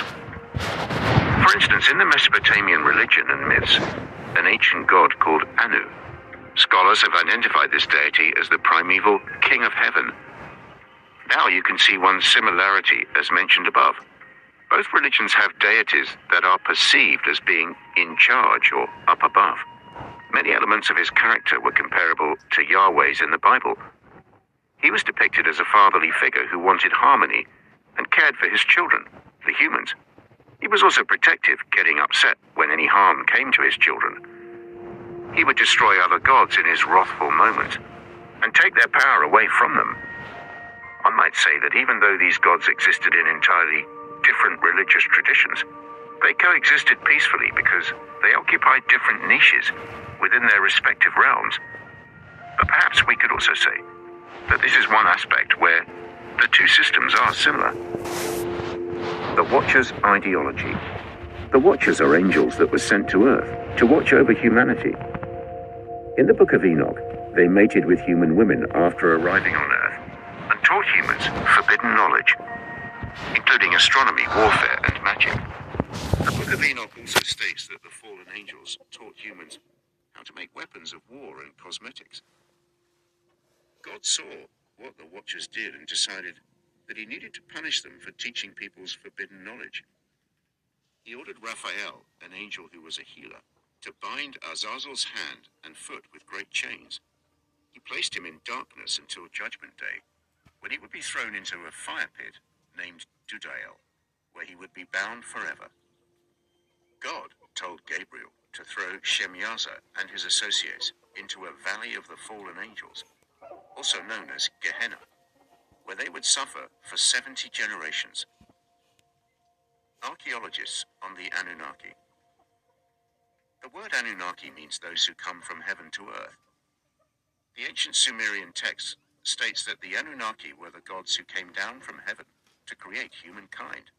It also states that the Anunnaki created humans to be workers and take over their work in mining gold.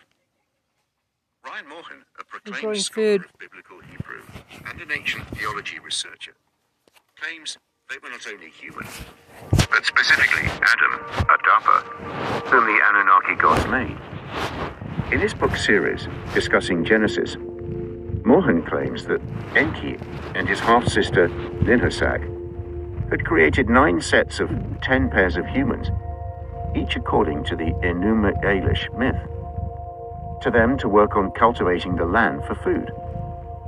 However, this attempt failed as humans could not reproduce because of their pure nature, until Enki took one female human named Tiamat, which led her to give birth to 2 children, Cain and Abel.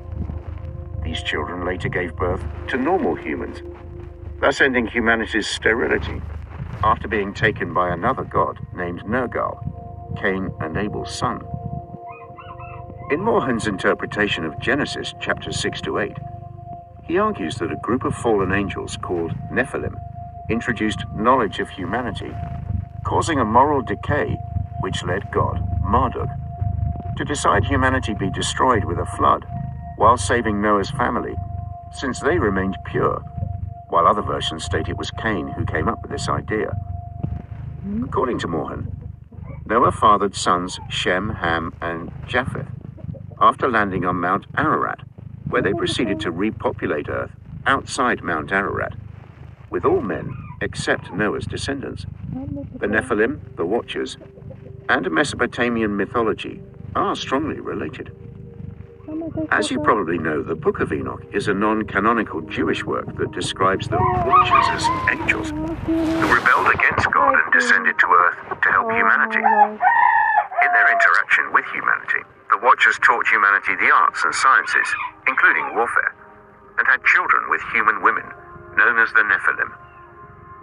Now it turns out that these same themes are present in Mesopotamian mythology. The Anunnaki were a group of gods, roughly equivalent to angels in Judeo-Christian mythology.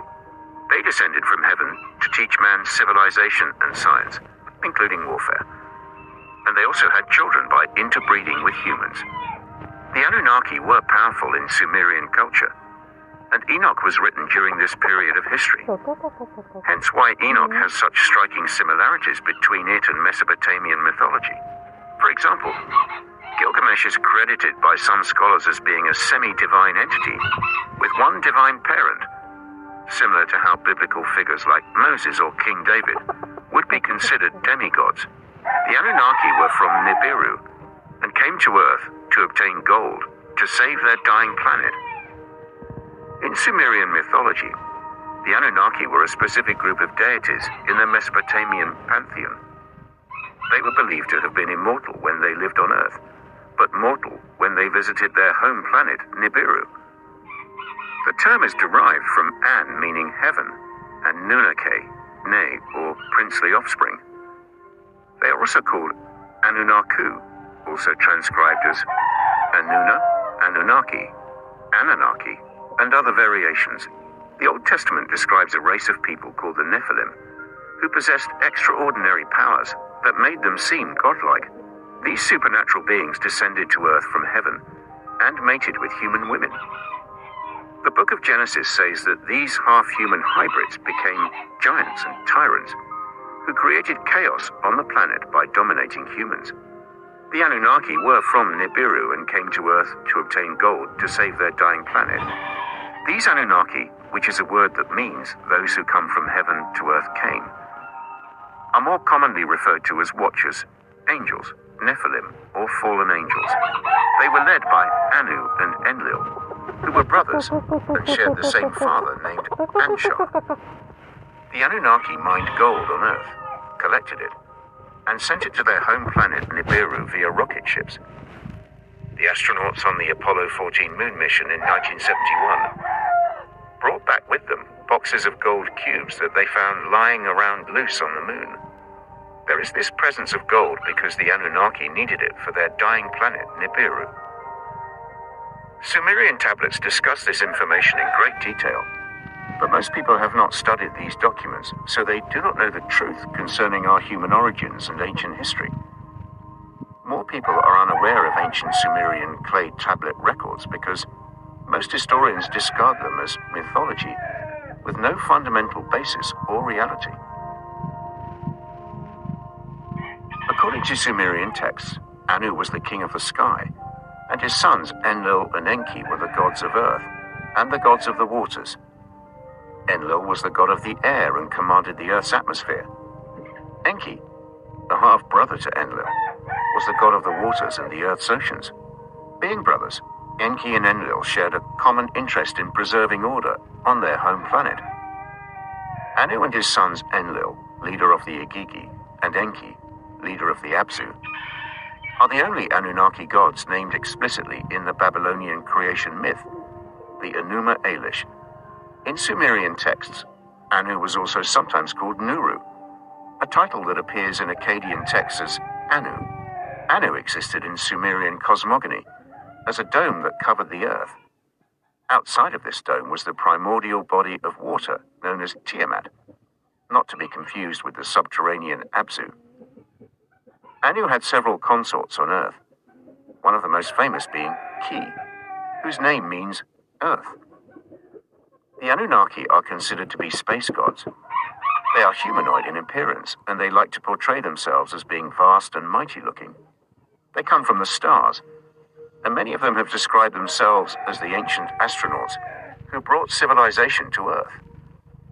Anu had several consorts on Earth, one of the most famous being Ki, whose name means Earth. The Anunnaki came from heaven to earth and landed in the Garden of Eden in Mesopotamia 6,000 years ago. They were a very violent race and have been historically written about as giants with colossal heads that look like skulls, referred to as the skull-headed ones. The Nephilim were born from their generic experiments, hybrids between Neanderthal humans and Anunnaki beings. These hybrids became known as the offspring, or B'nai Ha-Elohim. Anu has several consorts on Earth, one of the most famous being Ki, whose name means Earth. This name is also sometimes spelled Kia. Ki was the mother of Inanna, and in later Akkadian texts, she was called Antu, wife of Anu. Several other names for her are given in Sumerian texts, and these include Ninmah, Great Lady, Nintu, Lady of Birth, Belet-Li, Mistress of the Gods, Ninhursag, Lady Mountain, and Mama or Mami.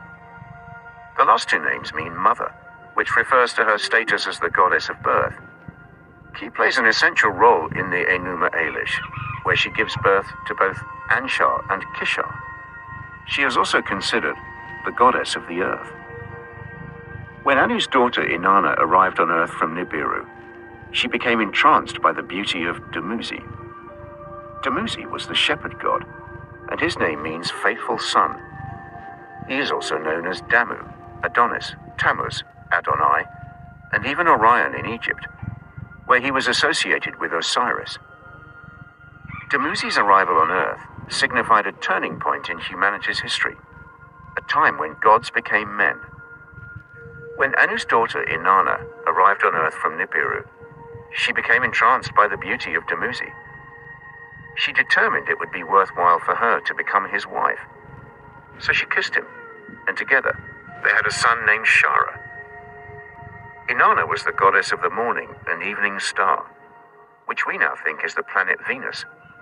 Her name was also Ishtar, and she was known throughout history as Aphrodite, Astarte, and Athena to the Greeks, Isis in ancient Egypt, and Diana in Rome.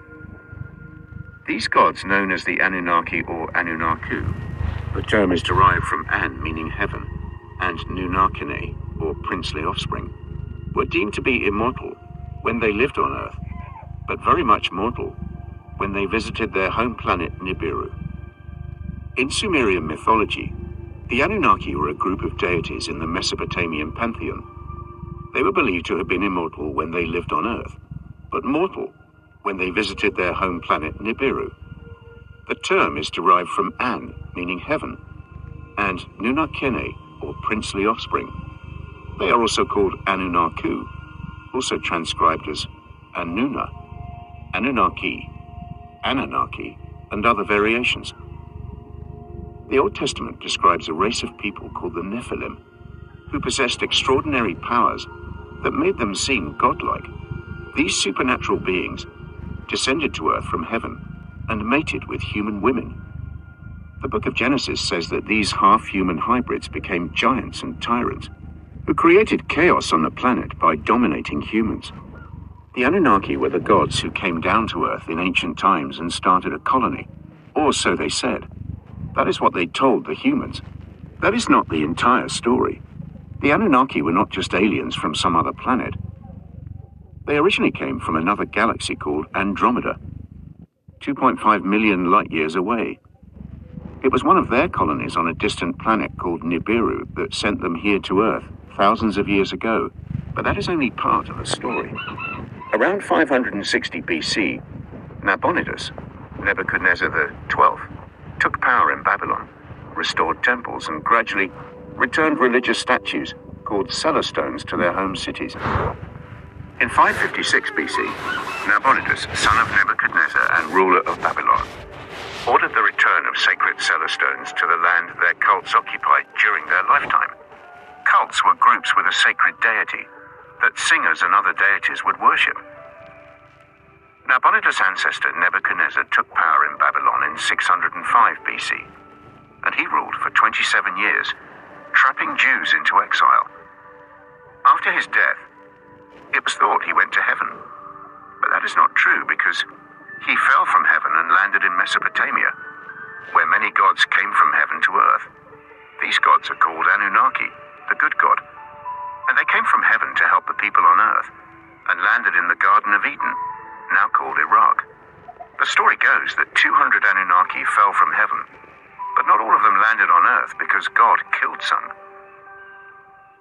The name Nabonidus means he who has built. He was king before Nabopolassar, and after him he was king again, and an Assyrian king until 556 BC. Were the Nephilim hybrids? The Nephilim story is a creation story. Every creation story has a creator, whether or not it is deemed God. In the Nephilim, the Anunnaki are equal to God, but are more right than God. In history and religion or spirituality, any creation story that involves something supernatural, creating humans, is wrong and sinful. Regardless of how accurate these pictures are of giants on Mars and Earth, if they exist in our time today, then they would have been created by some other supernatural entity. Are the creatures from the Bible's Old Testament Nephilim hybrids? The word Nephilim means fallen ones. The Bible describes two groups of people who were part human and part divine or fallen angels. The first generation of Nephilim and the second generation of Nephilim. The first generation of Nephilim was the offspring of the sons of God and the daughters of men. Genesis 6, 1-4. These giant hybrids were the offspring of the sons of God and the daughters of men. The Bible describes them as the mighty men of old, men of renown. Genesis 6:4. The first generation was destroyed in Noah's flood. Later, after Noah's flood, another group called Nephilim appeared in Numbers 13:33. This time they are descended from Anakites, Numbers 13:33, and are also referred to as giants. Deuteronomy 2:11 and 9:2. These giants also lived in Canaan. We find a few other references to these giants throughout Scripture. Joshua 14:12-15, Joshua 15:14, Joshua 17:15, 1 Chronicle 20:4-8. The Bible refers to the Nephilim as mixed-race human giants who lived in ancient times. The book of Genesis says that God created man in his image, and that humans were given dominion over the earth. Genesis 1:26. Then an entire chapter is dedicated to listing the descendants of Adam. Genesis 5. God did not intend for two distinct species of beings to coexist on earth. He intended for humankind to be alone and rule the planet. The Nephilim, fallen ones, are the offspring of the sons of God and the daughters of men before the deluge, according to Genesis 6:4. The name is derived from the Hebrew verb napal, to fall or cause to fall. They are also known as Anakim, Deuteronomy 2:10-11, Rephaim, Gibborim, Genesis 6:4, Zamzumim, Deuteronomy 2:20, and Emim, Deuteronomy 2:11. They were heroes of old, men of renown. According to Numbers 13:33, they were a race of giants descended from Anak that had occupied Canaan, east of Beth Horon, and westward in the land of Gaza. In Deuteronomy 2:10-12, we read that Og, king of Bashan, was the last survivor among them. Moses described him as a giant in stature, having a bedstead 13.5 feet long and 6 feet wide. Moses was slain at Edrei, and his sons Goliath and Saph. Where do the Nephilim come from? Nephilim is from the Hebrew root meaning to fall. The Nephilim are mentioned in Genesis and are also called giants. They were the offspring of fallen angels and human females, as mentioned in Genesis chapter 6:4. The Nephilim were on earth in those days and afterward, when the sons of God went to the daughters of humans and had children by them. They were the heroes of old, men of renown. What is a Nephilim? The name Nephilim comes from a word that means those who have fallen. Some believe that they are not real people, but they are something that has instilled fear in others. A few people have even claimed they have seen them. One person said about her encounter with one, "He was tall, well over 7 feet, very muscular, and paled with dark hair. I could not see his eyes well because he looked down at me as I walked past him. It is hard for us to know exactly what these creatures looked like or if their description could be just an exaggeration due to fear. But we know how dangerous they were from Scripture. If you have read the account of the Nephilim in Genesis 6, you might have noticed that it is very similar to the Book of Enoch and several other sources. If you have recently heard about Nephilim, be sure to look at the Book of Jasher, a text from biblical times, to explain how angels strengthened them. Were the Nephilim giants? The Nephilim are known for being giants. Some researchers have found bones of giants around the world.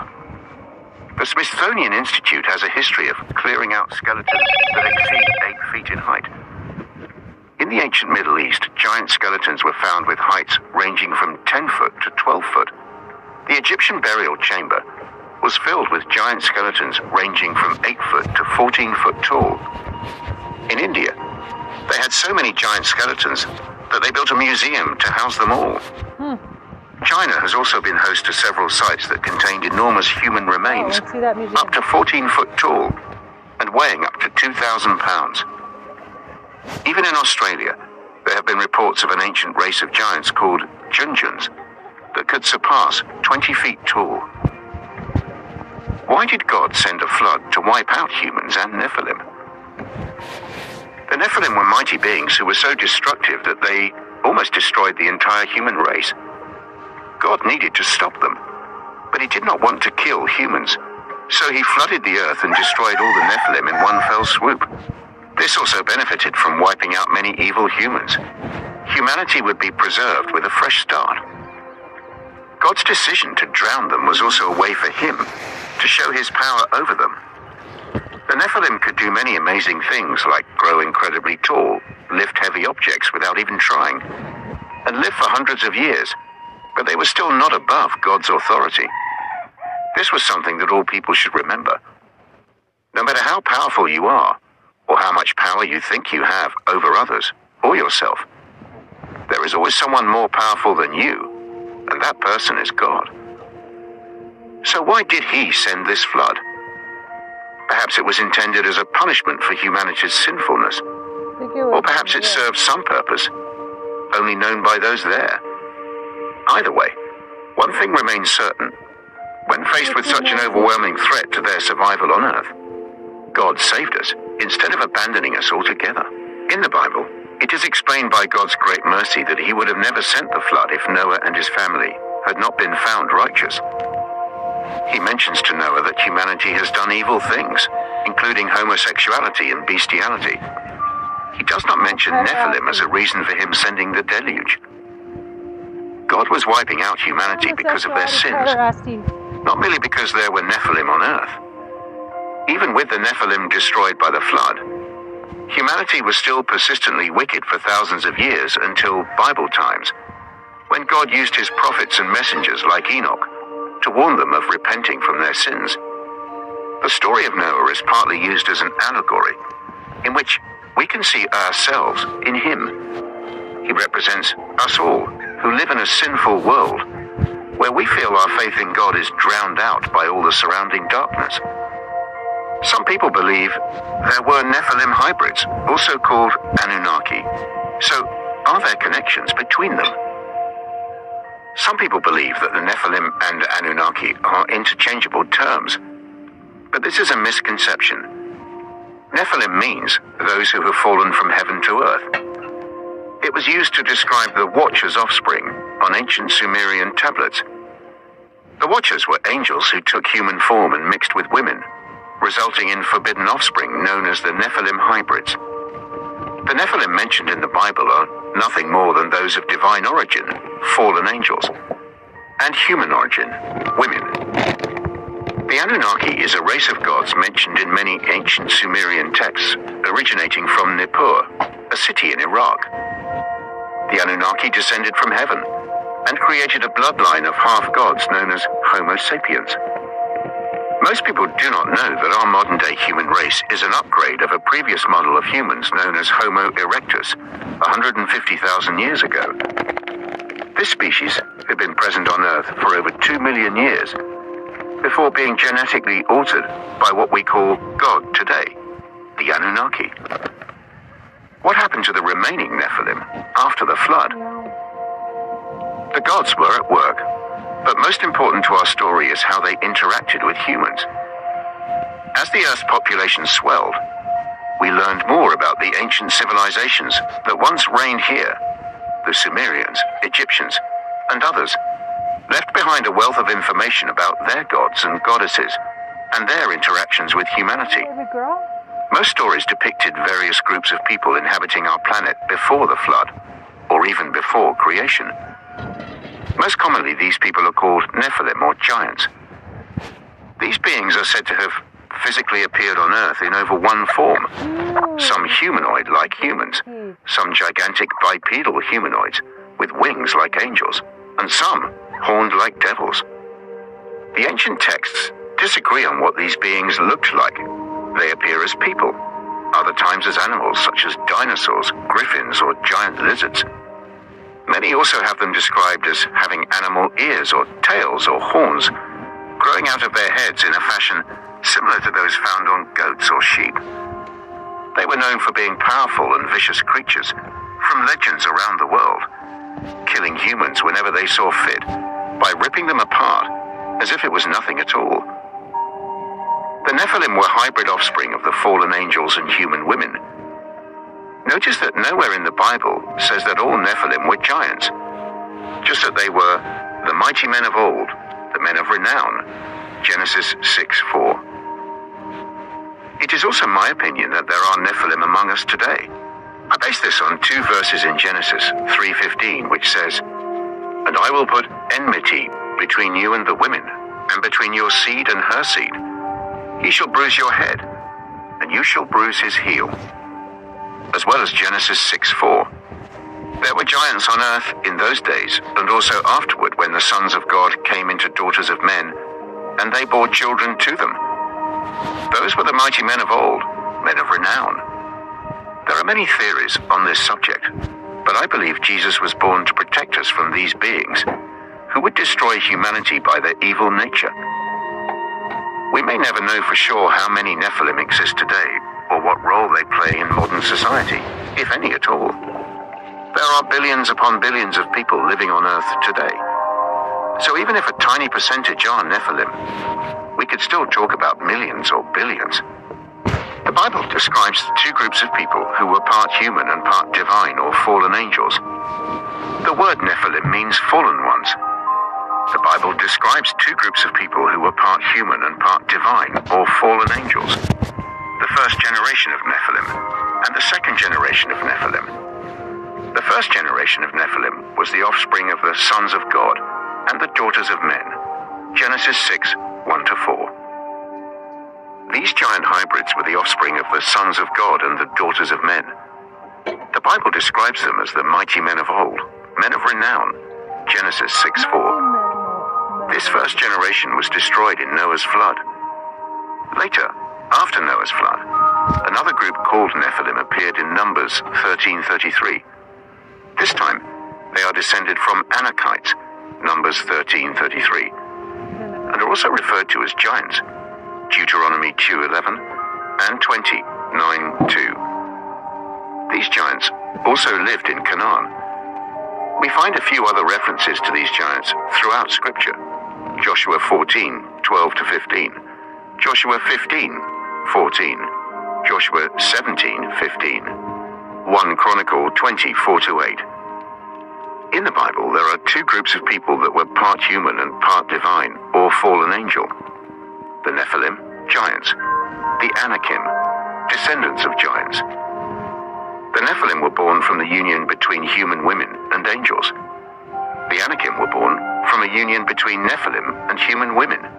Both groups were giants. The only difference was that the Anakim had 3/4 divine blood in their veins instead of a half of their parents. But both groups could be called hybrids. Did Greek mythology come from the Nephilim?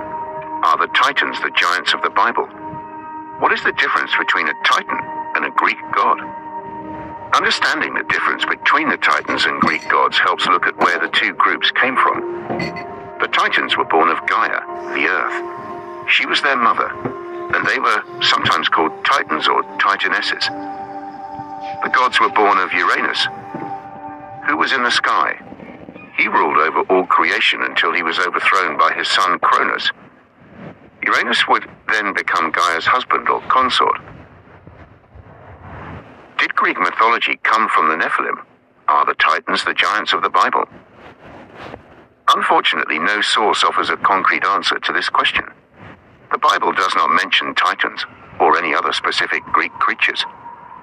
And Greek mythology does not mention Nephilim or any specific biblical creatures. Well, they call them different names. The term Nephilim is not used in Greek mythology. The Bible and Greek mythology mention giants and tall human-like creatures. Hi there, welcome back. We are listening to the Origin of the Nephilim in Mesopotamia podcast, exploring Anunnaki Sumerian mythology on YouTube, the Sumerian Origins channel. By the way, shout out to KAMP Student Radio at the University of Arizona.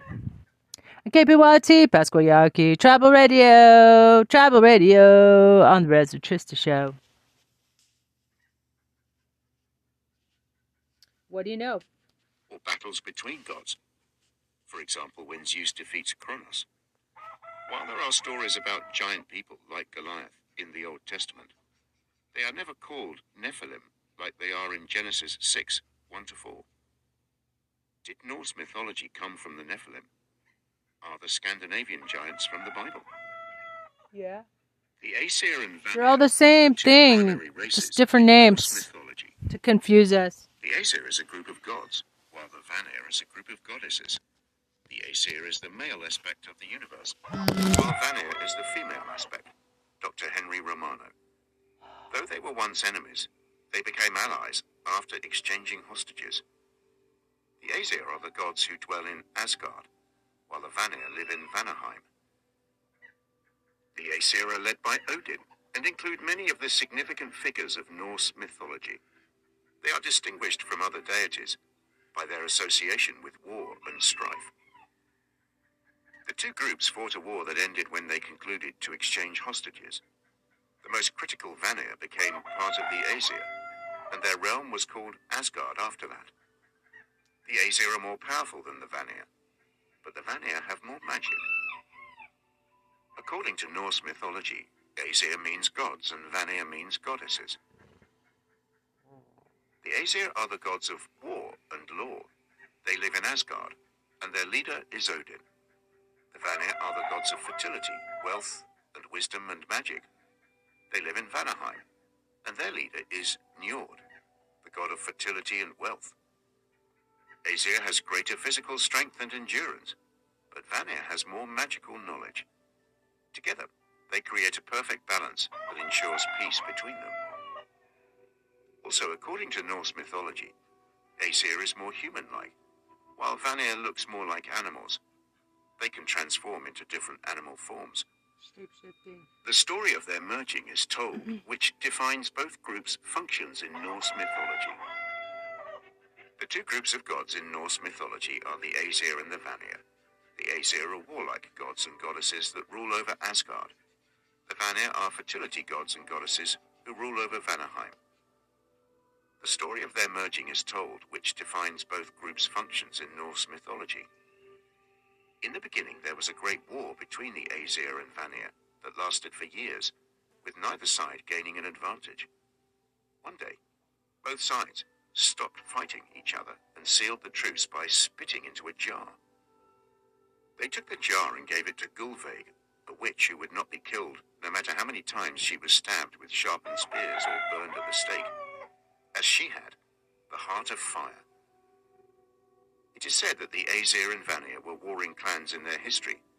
It is also said that the two tribes reconciled after an exchange of hostages, or perhaps a truce, but there is no evidence that the Aesir and Vanir ever fought each other. Instead, the story seems to have been patched together from Norse mythology and Greek mythology bits. According to archaeological evidence, the conflict between Greeks and Trojans never existed, but it was often depicted on pottery in Greece during the height of its civilization. In Norse mythology, Odin brought peace between the warring clans by sacrificing his eye on a well dedicated to Mimir for wisdom. Likewise, Poseidon's son sacrificed himself for peace between Greeks and Trojans in Homer's Iliad. They declared a truce and exchanged hostages. Once the Aesir and the Vanir had agreed that they were equally matched, they declared a truce. As part of this, they exchanged hostages to ensure that neither tribe would go back on their word. The Vanir sent Njord, Freyr, and Freyja to live with the Aesir as hostages, while the Aesir sent Hrungnir and Mimir as hostages for the Vanir. In addition, they performed a ritual in which they touched each other's spears, the symbol of honor between warriors, and spat into a vat as an act of good faith. Hrungnir was placed under Odin's protection, who gave him a proper place among his men. Mimir stayed with him for many years, until he was killed by the Vanir's demands for more wisdom from him than he could give them. Odin ordered both sides to stop fighting and prepare for war again upon hearing this news. The hostage given to the Aesir was Njord, and his children, Freyr and Freyja. Njord is the Norse god of the sea, wind and prosperity. He is also the father of Freyr, god of fertility, and Freyja, goddess of love and fertility. His origins are unknown, as he was a member of the Vanir tribe adopted by the Aesir tribe. After the war between the Aesir and Vanir, it was decided that hostages would be exchanged between them to ensure each side remained peaceful. The hostage given to the Aesir was Njord and his children Freyr and Freyja. Once they arrived in Asgard, the realm where the gods lived, their host became Odin, king of the gods. He remained serving Odin for many years until he finally returned to Vanaheimra, home of the Vanir, where he continued as a god under his original title. The Aesir sent Hrungnir and Mimir as hostages to the Vanir clan. The Vanir clan is one of two groups of gods in Norse mythology. The other group is called Aesir. The term Aesir refers to the principal gods of Asgard, who were said to have come from Asia: Odin, Frigg, Thor, Baldur, Tyr, and Heimdall. The Vanir are associated with fertility, wisdom, and magic, while the Aesir are connected to war and strength. In order to reconcile with the Vanir, Odin had his brother Vili and Ve resurrect Kvasir from his body parts, then give him all of their intelligence so that he could answer any questions put to him by either clan of gods or men, effectively making him an arbitrator between them. The Vanir are the fertility gods, with a few notable examples being Njord and Freyr. The Aesir is associated with war and crafting.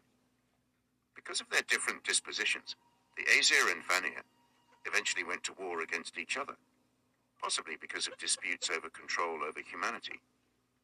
After a while, they became so evenly matched that they resorted to fighting each other with magic, which ended in a stalemate after both clans used their respective magical powers to turn themselves into animals.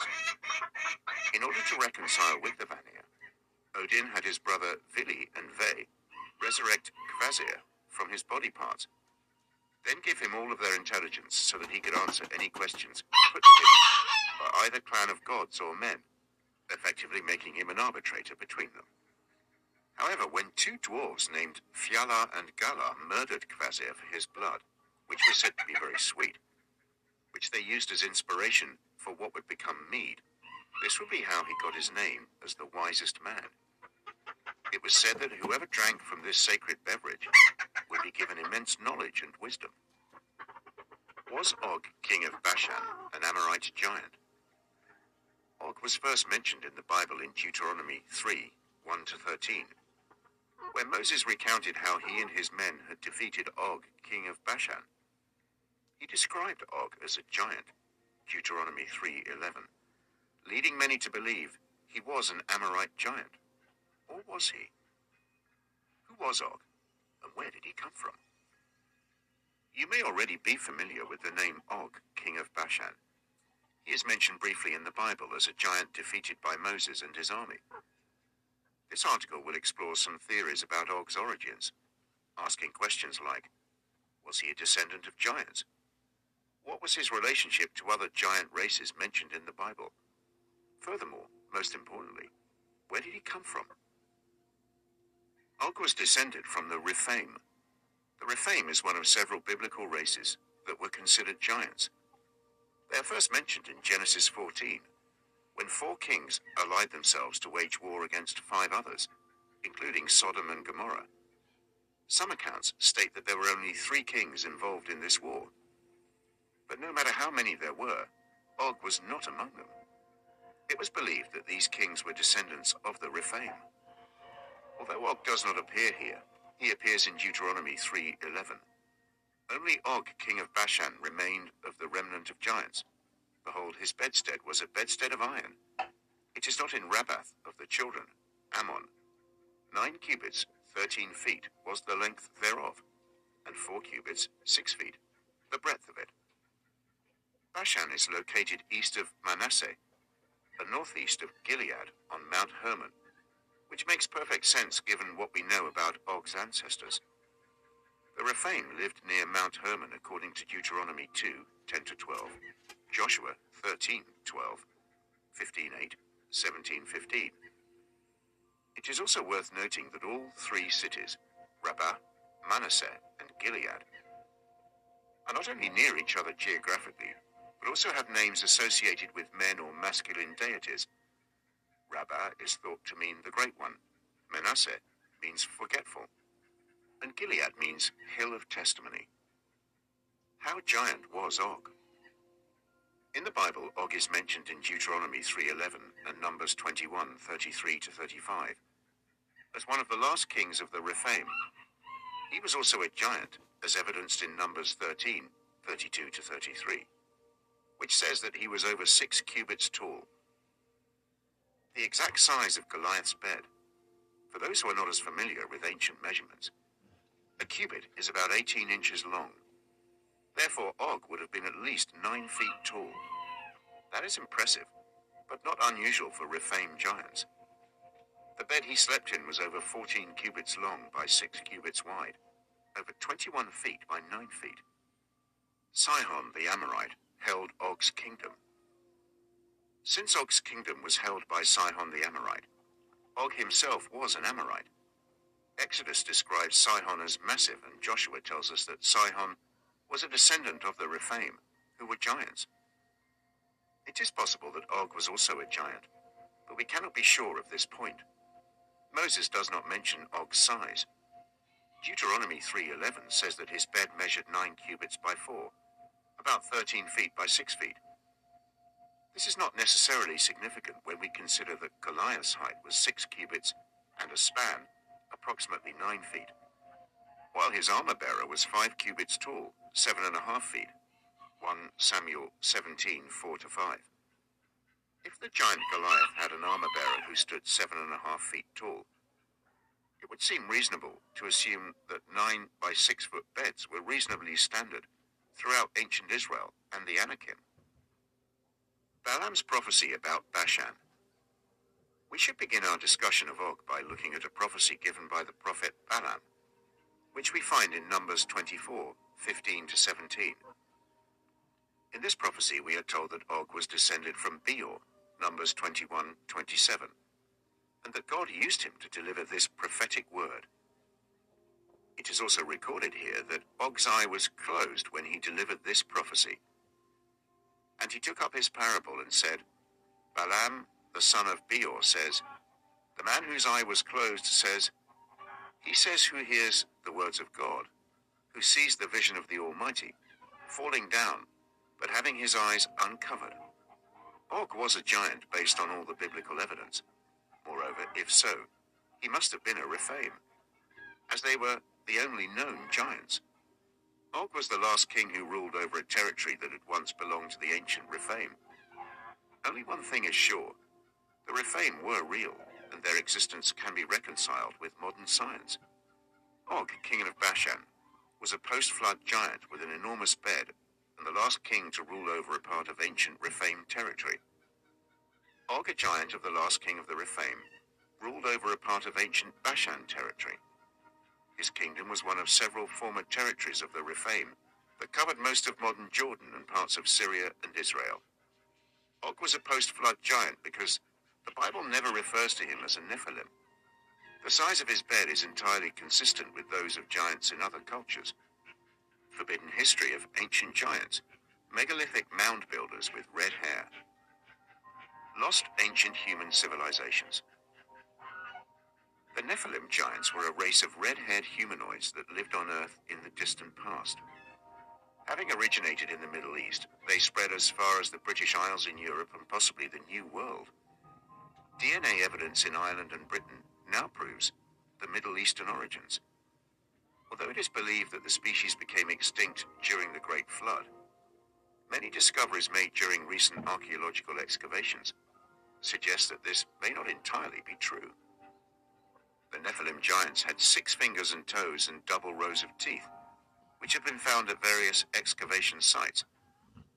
However, this lost civilization stands out from other ancient civilizations because these beings practice solstice alignments. Megalithic mound builders. Megalithic mounds are artificial earthworks with stone structures built thousands of years ago on nearly every continent. You can find them in North and South America, Europe, Siberia, China, and Australia. They appear to have been built by a lost civilization from the distant past, and many of the megaliths are still shrouded in mystery. Scientists say the mounds were mainly burial sites, but those who have studied them for years claim they were much more than just burial sites. Many believe they were worship places or other sites related to spiritual purposes because of their shape and alignment with celestial bodies like stars or planets. The Great Serpent Mound in Ohio is one such example that is believed to have been built almost 2,000 years ago by the ancient mound builders using exact measurements for astronomical purposes. North America and the Nephilim. The Nephilim were a race of giants that ruled over the earth before and after the Great Flood. They were men of renown who lived to be hundreds of years old and had 6 fingers, 6 toes, 3 eyes, sometimes, double rows of teeth, red hair, and extraordinary strength. According to the Bible, these giants were destroyed in a flood, except Noah and his family, who repopulated the earth with normal-sized humans. However, evidence suggests that other Nephilim groups survived and continued their giant rule after the flood. North American natives have legends regarding an ancient race of red-haired giants called Sasquatch. Orbs of red hair. For over 2 millennia, the Irish believed that the most potent and magical people on earth were redheads. In Gaelic, the word for a redhead, Mór Diarc, literally translates as great redhead. The ancient Celts had no clue what caused their beloved generation to be so dyed. During the Middle Ages, it was widely believed that people with red hair were cursed by God, a belief shared by many early Christians, or that the color was caused by a demonic curse, which also explains why Catholic priests are often depicted with bright-hued beards. During this time, there was a well-known story of Saint Muirdach, who protected his village against hordes of Nephilim that had invaded Stachelin Island. Because of Muirdach's heroic deeds, he was given the power to turn back time and thus prevent the invasion. He then spent all his days turning back time, until he died to live forever. This influential legend spread all over Ireland. In fact, it even had its verse. As long as you wear a shirt out on your farm, it does not go badly with you. All things will conform to your will, if you are only wearing your shirt. Native American tribes and the Nephilim.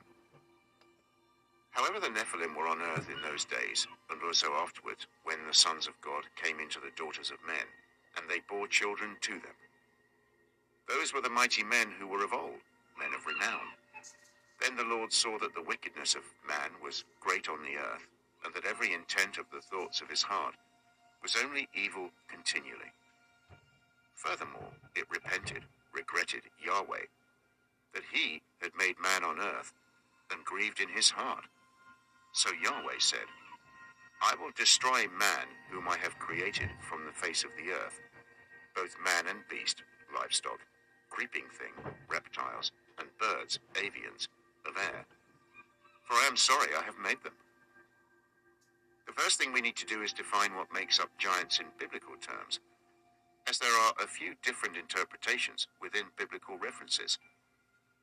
In most instances, giants are simply taller than average people, or possessed some physical abnormality that was unusual by those who wrote about them. Giants might be exceptionally tall, but this is not always true. The Nazca skulls of Peru. The Nazca skulls are a testament to the ancient presence of a pre-Incan person in the highlands of Peru, who lived during the time of the first Andean civilizations.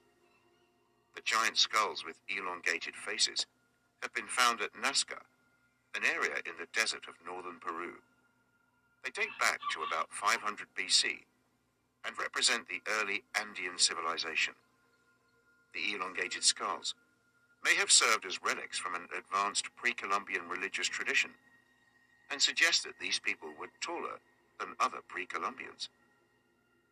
The unique characteristics of the Nazca skulls include their large size and elongated shape, which suggests that they belonged to an extinct race that inhabited what is now modern Peru for thousands of years, before being conquered by the Incas, whom themselves had anomalous features, all hairless, and used quippers, counting devices.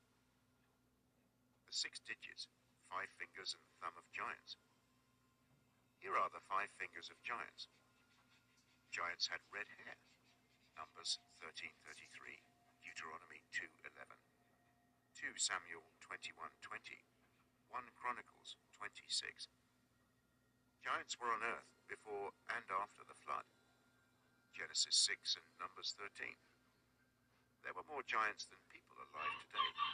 Genesis 6:4, Numbers 13, Joshua 12:4. Giants existed in many places in ancient times, including but not limited to Palestine, Gath, and Jerusalem. Joshua 11:12. Most biblical giants had 6 fingers and 6 toes, but some had 12 fingers and 12 toes. 2 Samuel 21:20-22, 1 Chronicles 20:6-8. Ancient history is wholly riddled with tales of giants among us. Many ancient cultures share stories of giants among them, and their stories are remarkably similar. Historians cannot explain how so many cultures worldwide had stories of giants with red hair, 6 fingers, and sometimes even 6 toes. It is also interesting to note that many ancient biblical texts show these same characteristics in the Nephilim, a race of giants spoken about in Genesis 6:4. There were giants on the earth in those days, and also after that, when the sons of God came in unto the daughters of men, and they bare children to them. The same became mighty men, which were of old, men of renown. Ancient giants, history, myth, and scientific evidence from around the world.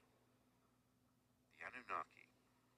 The Anunnaki are giants from Sumerian mythology, who came to Earth to mine gold. They were led by a god named Anu, and included Enlil and Enki in their ranks. Anunnaki is often translated as those who come from heaven, came to earth. Anu was the god of the sky and king of the heavenly host or gods. Enlil was lord of wind, air, and storms, and Enki was the god of water, mischief, crafts, and creation. Together they created human beings to farm the land and mine gold for them, which would be used as a source of power over humans on earth. Ancient rock carvings. Giants are described in many ancient texts and legends, but what exactly do we mean by giants when referring to these tales? First, it is essential to note that the ancient world did not have a universal measurement system. We often talk about size in terms of feet or meters, but it was far more common for our ancestors to judge size based on another person. The description of someone as a giant would best be interpreted as an enormous man, someone who might have been 7 feet tall, for instance, rather than the 10-foot tall giants depicted in fantasy television shows and movies. While this may seem a slight distinction, it is exceptionally relevant when determining how many giants there were during ancient times. find out about the existence of giants from past ages, there are two primary sources we can draw upon: textual records and archaeological evidence.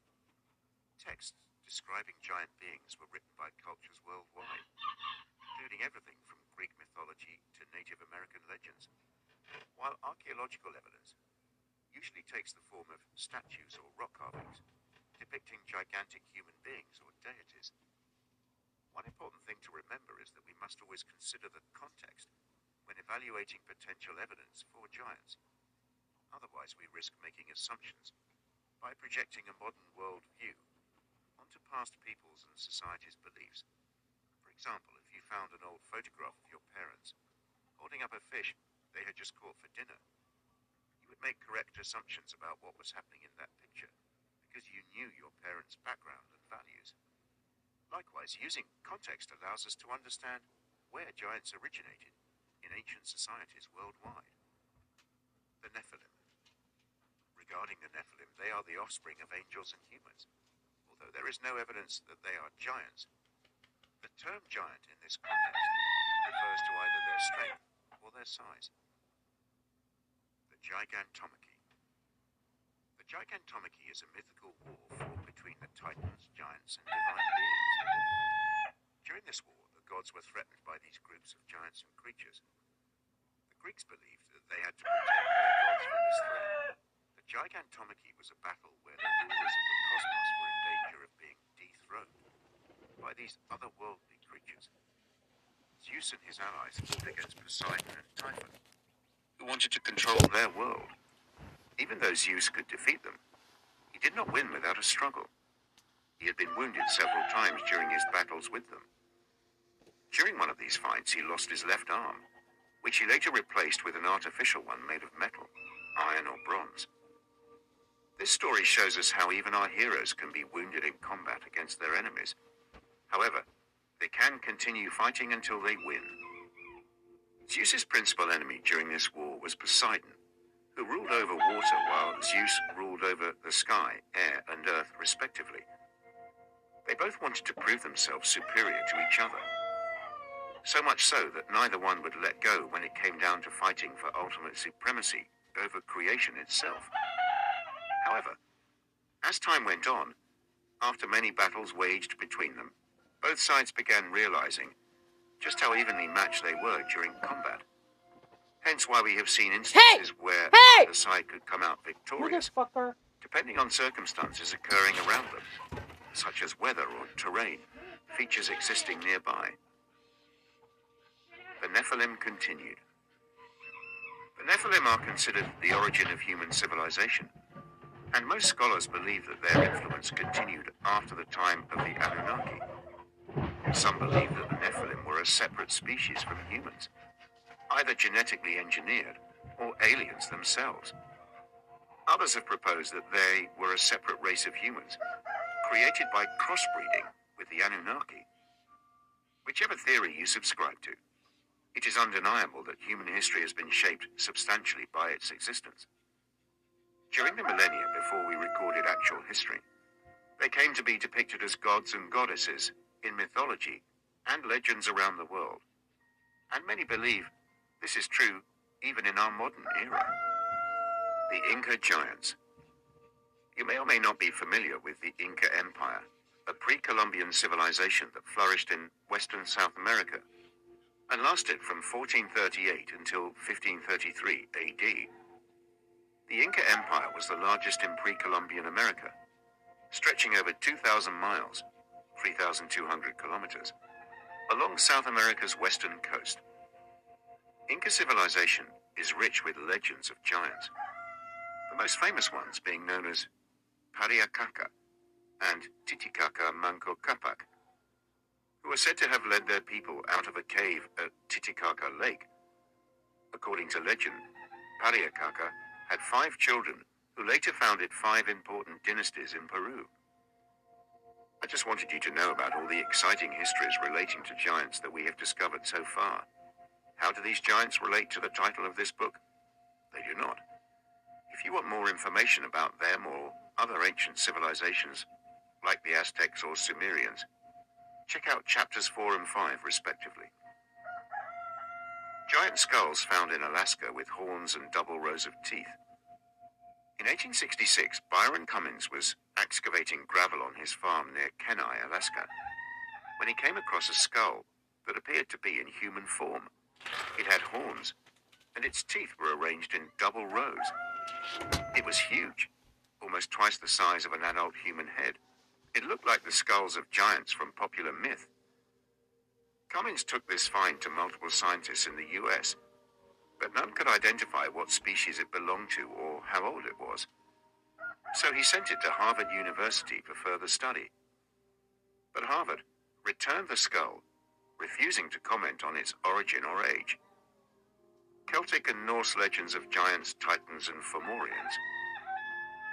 If you have ever wondered why so many people have had and still have a fascination with giants, you're not alone.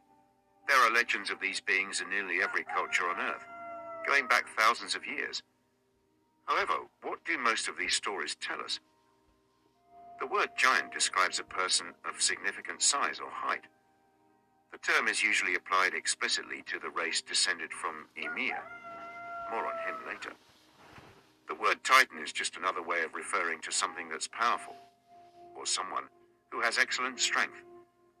The Fomorians were described as ugly giants who lived on an island far away from Ireland. They were said to have a single eye and one arm, with which they wielded an enormous sword. Some scholars believe that the belief in giants came about because ancient peoples found large bones and then sought some explanation for them. This would explain why many ancient cultures have similar stories about prominent men or women, whose existence was once thought probable, but must be mythical today. Ancient Native American legends of giants and titans. Native Americans who inhabited the land around the South Pacific Ocean and the southwest US are famous for their traditional beliefs in giants. Giant people they believed were immortal, had supernatural powers, and often lived on a different planet or in another world entirely. They also used giants to explain how the Earth was formed and how humans came to be. Many stories told by Native Americans revolved around giant spirits of water and wind that were thought to have done certain things during their lives, like create mountains or oceans, by blowing across the land with their breath or calling water up from deep beneath the surface of the earth with their voice. These stories are like Greek myths about titans and other deities who rose from the sea after being cast down by Zeus, who was later portrayed as an entirely different deity. Most Native American legends involving giants are pretty similar, one group of people being terrorized by these terrifying supernatural beings before eventually destroying them. Other cultures from around the world with their tales of giants. You may also enjoy exploring some of the many other cultures worldwide that have their tales of giants. Like the Nephilim, these giant creatures are often associated with creation stories and are endowed with superhuman qualities such as immortality, great size or strength, or even supernatural powers like clairvoyance or the ability to fly. Similarly, these ancient people believed that a race of giants used to live on Earth, but was ultimately destroyed in a cataclysmic flood sent by the gods. According to legend, some giants survived by climbing Mount Ararat. The ones who failed at this task became spirits that continue to haunt humans forever. There is a long history of people believing in ancient giants. Some objective evidence has been found of giants, but they can teach us something about ourselves, whether they are real or mythological. We have all heard the stories of dinosaurs and saber-toothed tigers, but what about giant humans? Around the world, there are legends of ancient giants. These stories have been passed down from generation to generation for centuries, and you may have even heard some yourself. This article will explore these legends and actual archaeological finds that support them. While the evidence we present may be interesting, it must also be taken with a grain of salt. See if you're still there. Hi there. KMP Student Radio at the University of Edwardstown, and KPYT Pascoyaki Trouble Radio on the Reds of Trista show. It is important to remember that much of what we know about the giants comes secondhand. Giants, fallen angels, and the return of the Nephilim. Proof giant angels once walked the earth. The Bible and archaeology confirm that fallen angels once walked this earth, and their offspring were known as Nephilim, or giants. The Bible confirms that giants were living in the land of Canaan, a region in the Middle East. Archaeological evidence confirms that giants were living in the land of Canaan. The Bible mentions giants before and after the flood. The Nephilim are the progeny of fallen angels and human women. The gods knew they had been born, but they did not know where they were. They searched for their offspring throughout the earth, tilling it and planting it, and saw that the land was barren and empty. In those days, God said, "I will make a man who is like a native of the desert. He will be from afar like the one brought nearby birds." The Nephilim were on all the mountains of Israel and in Assyria. This is what they did to all the people subjected to forced labor. Their power was excellent. They came from one nation to another. Their power reached into Egypt and put Jerusalem under guard. It left its traces in Egypt, and its power was mighty there. It was so large that 400 men were not bound along beside it. Genesis 6, 1-4. Thus Enoch walked with God 3,000 years before Christ's incarnation, according to Jude 1:14 of the New Testament. He watched as Methuselah became God's father, while Enoch walked with God in a land where only his people who called themselves sons of Adam would be righteous. Genesis 5:1-32. He witnessed Noah's flood or deluge, which destroyed every race on earth except his holy ones. Genesis 7:1-10. Then left behind a remnant called Jaredites, who crossed an ocean between them, Ether 2. They still speak today about their culture, which descended from these two giants, whom God chose for their significant role in history. It makes perfect sense why some other cultures would refer to them as giants when considering only theirs were supernatural beings who were sent by heavenly powers, and not just any powers, but rulership over both heaven and earth. In ancient times, many wise men existed among Israelites and Gentiles. The Greek translation named them. The history of Nephilim, genetics is lengthy and begins with Adam. God created man in his image. When Adam and Eve were made from the dust of the earth, all humans had a perfect DNA. It was not until Eve, the first to be tempted by Satan, ate the forbidden fruit, that she became contaminated with Satan's seed, which carried the fallen angel DNA, Nephilim DNA. Furthermore, when she gave birth to Cain, Abel, and Seth, those boys also inherited Satan's seed. Only Seth would have a perfect DNA again. Their descendants, Yahweh's children and Satan's children, inhabited the same planet for generations, until Noah found favor in Yahweh's eyes. The 7 Apkallu as fallen angels of the 7 Nephilim cities, Eridu, Ur, Nippur, Kulab, Kesh, Lagash, and Shurapak. Adapa of Eridu. Adapa of Eridu was a mortal man from the city of Eridu, the first city in the world. The gods assembled to debate whether to forgive Adapa for what he had done. It was said that Adapa broke the wings of the south wind, denying Anunnaki and humankind further access to heaven. Enki intervened on his behalf, saying that if he were given immortality in heaven, he would be honored by all those who dwelt there. Tiamat then withdrew her case against Adapa, but Anu decided that instead of sending him to live among the gods, he would send him back down to earth as punishment for breaking off her wings. Uan of Eridu. Sometimes called Uan of Eridu, Uan is the second of the 7 Apkallu. You might wonder how these keep getting weirder. On a side note, did you know that the name Apkallu means sage? Uan was said to have taught humankind writing and judgment in his lifetime. He also dealt with the gods, which I assume means that he made sure they stayed in line. That sounds difficult.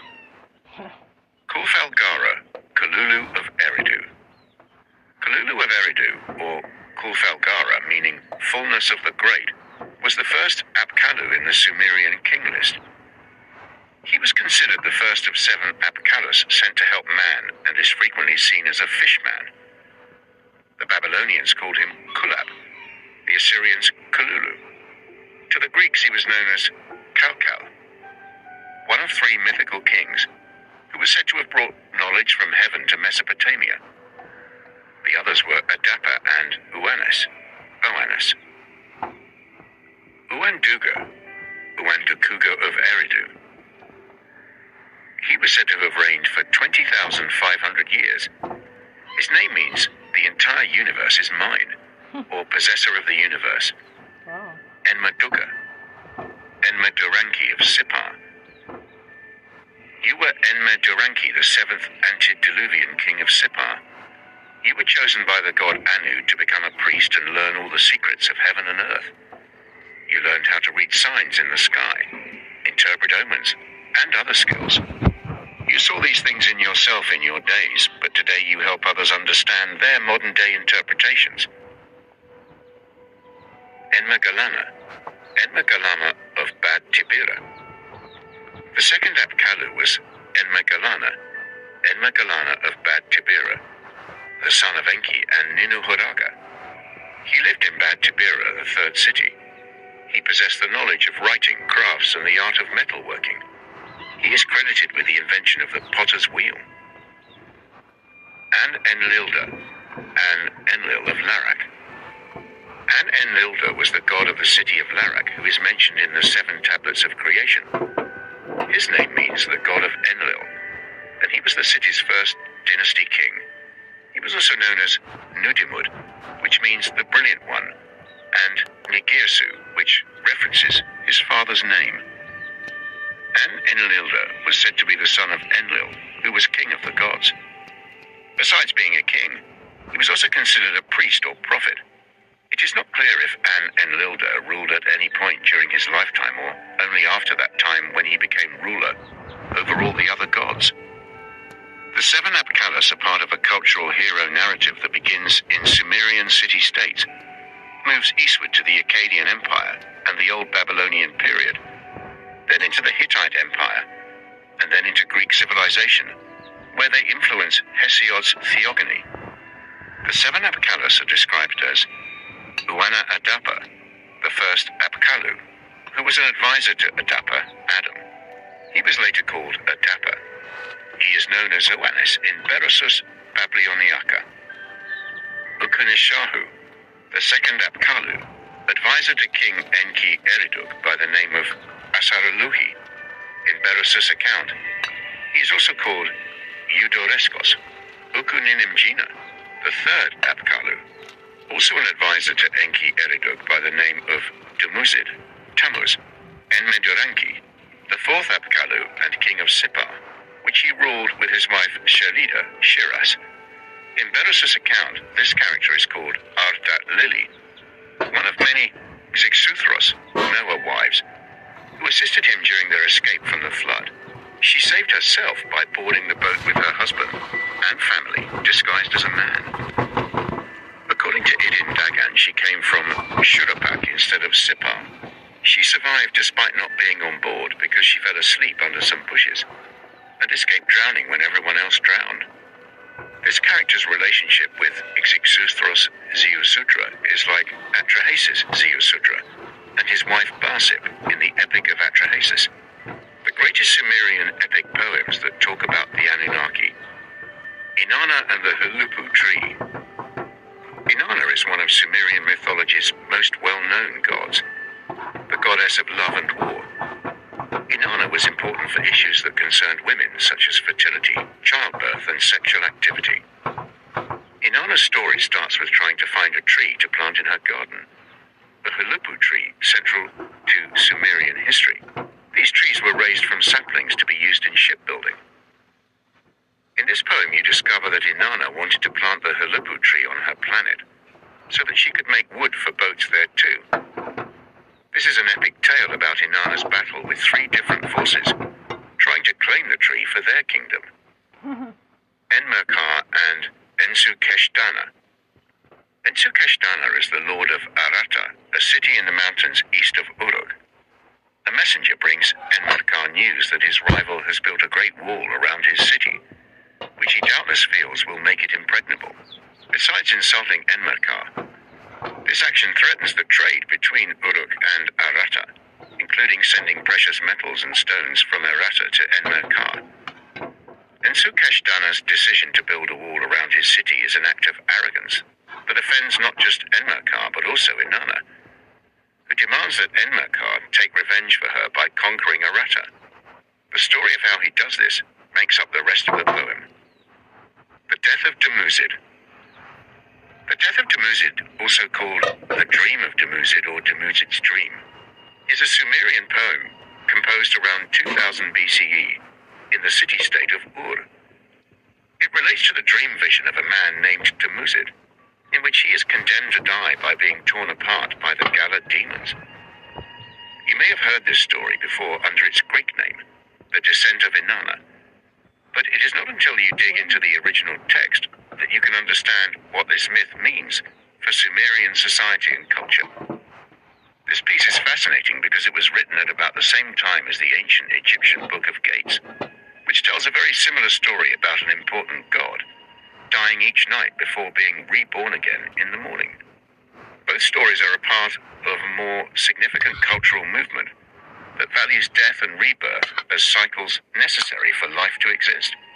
This perspective allowed people to come to terms with their inevitable deaths without giving up on their hopes and dreams while they were alive, besides giving us insight into how ancient people viewed their mortality.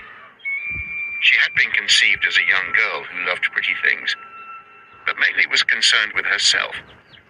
But she has undergone a metamorphosis into something much darker, one who must be appeased through sacrifice, lest her power destroy her worshippers. Inanna and Shukalatuda.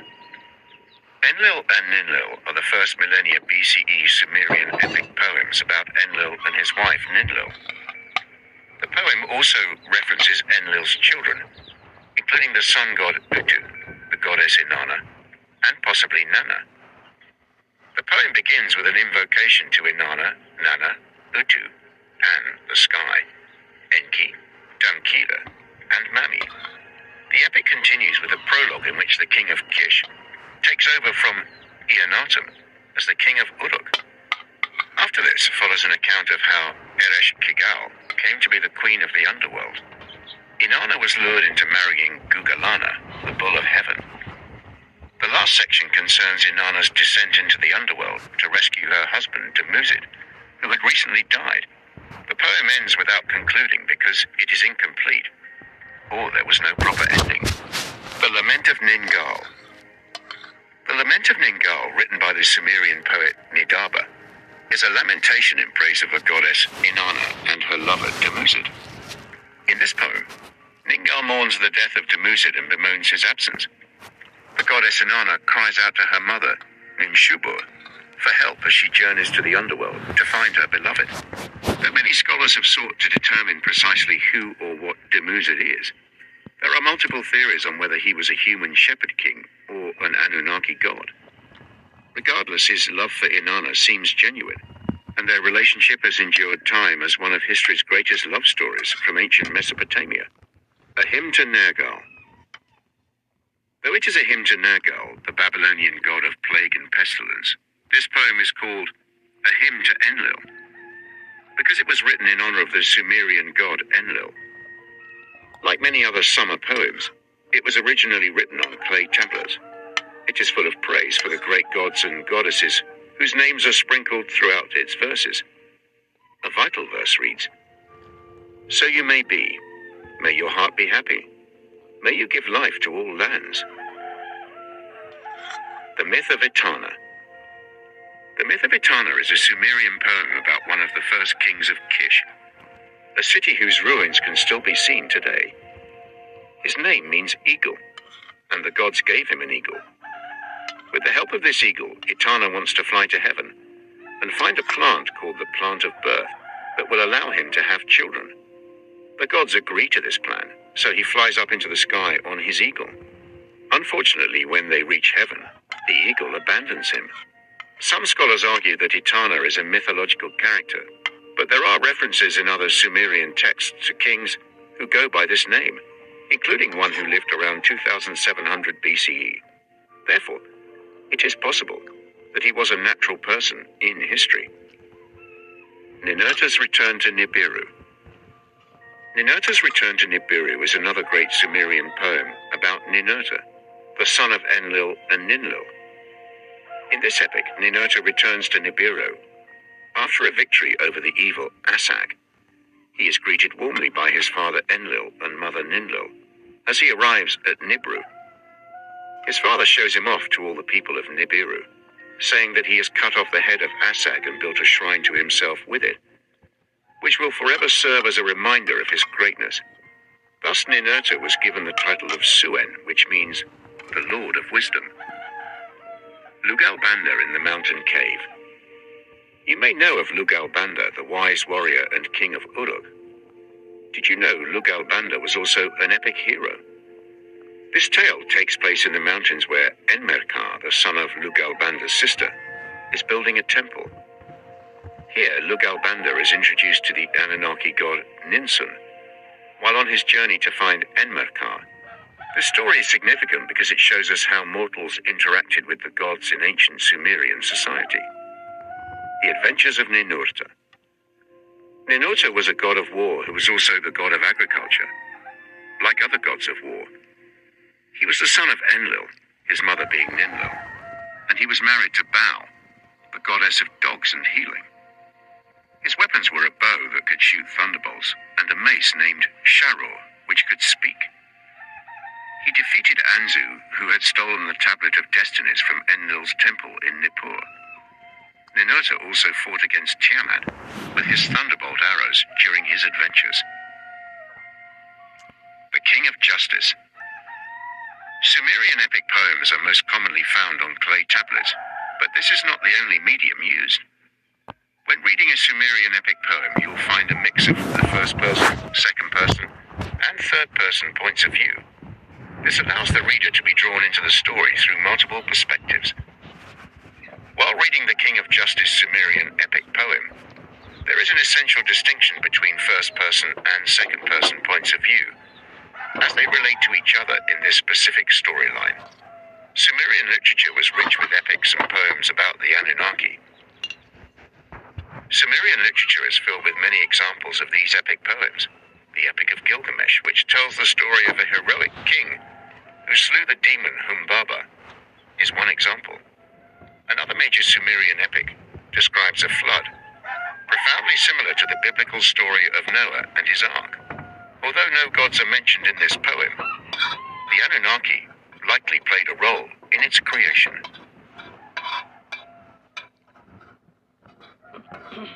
How do you figure?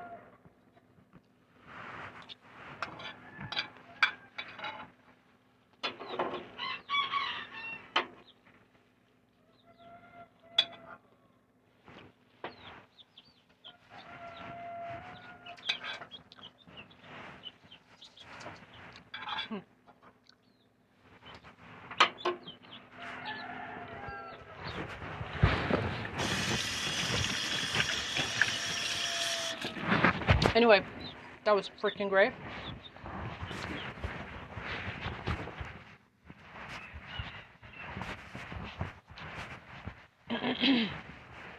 So this is why we should study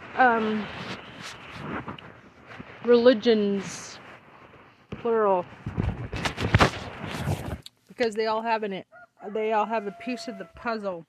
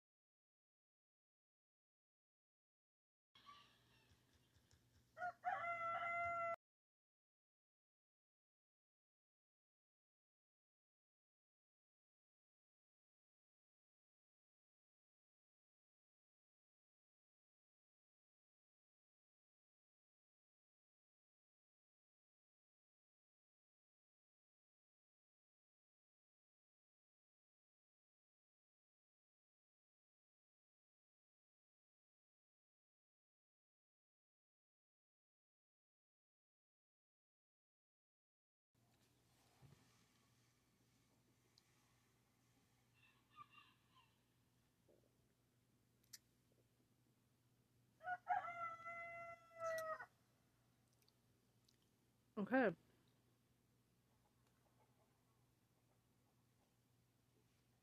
This awesomeness. Let's see the other comments. And then we'll come back with another one. Amazing, excellent work as always. My children are in Nupiaq, from a small island in the Chukchi Sea. It is said to be North America's oldest known archaeological site. Their tribal allotment is the Bering Land Bridge Preserve.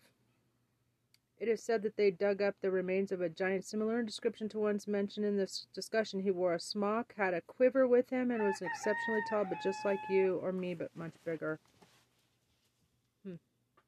In Nupiaq.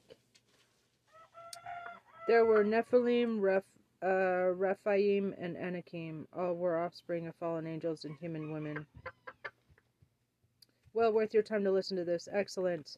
Fantastic work. Thanks. Thank you for your wonderful work. If modern man is a genetic upgrade being the key word from the last model, then why the brain size shrinkage as well as the likely IQ shrinkage by 10% at least? That doesn't sound like an upgrade to me, and of course, as God would have it, I can't figure it out. On to that.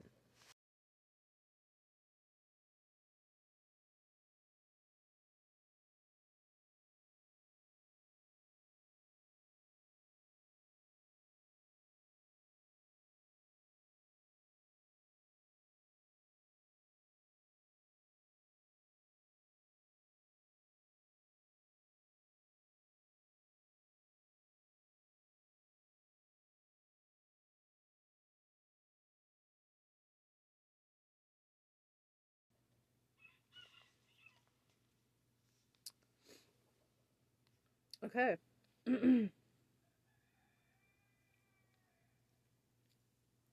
What else? LOL, climate change. So the Caucasian race are descendants of the Nephilim. I have long wondered.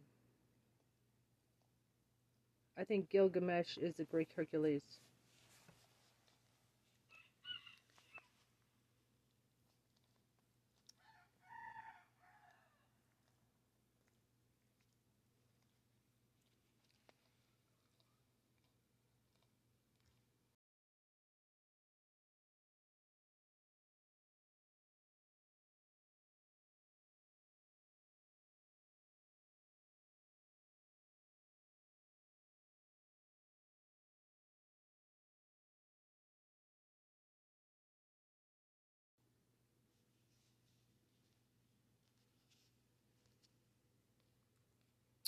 Ridiculous mythology.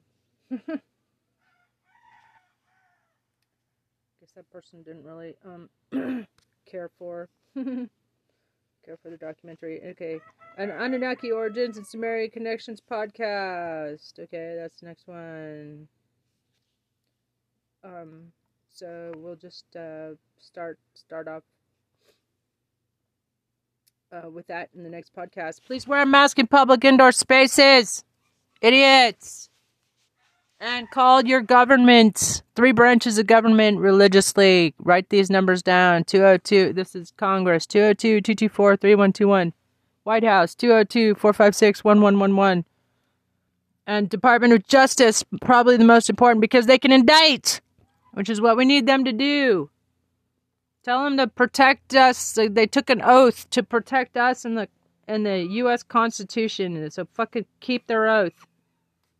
And lock up Trump and 147 plus GOP traitors and before the midterms. We shouldn't have to deal with these motherfuckers running for office again. They should be removed from office, barred from office under the 14th Amendment. If you agree, give those numbers a call. Write them down, memorize them. Call them. Do your job as an American, idiots.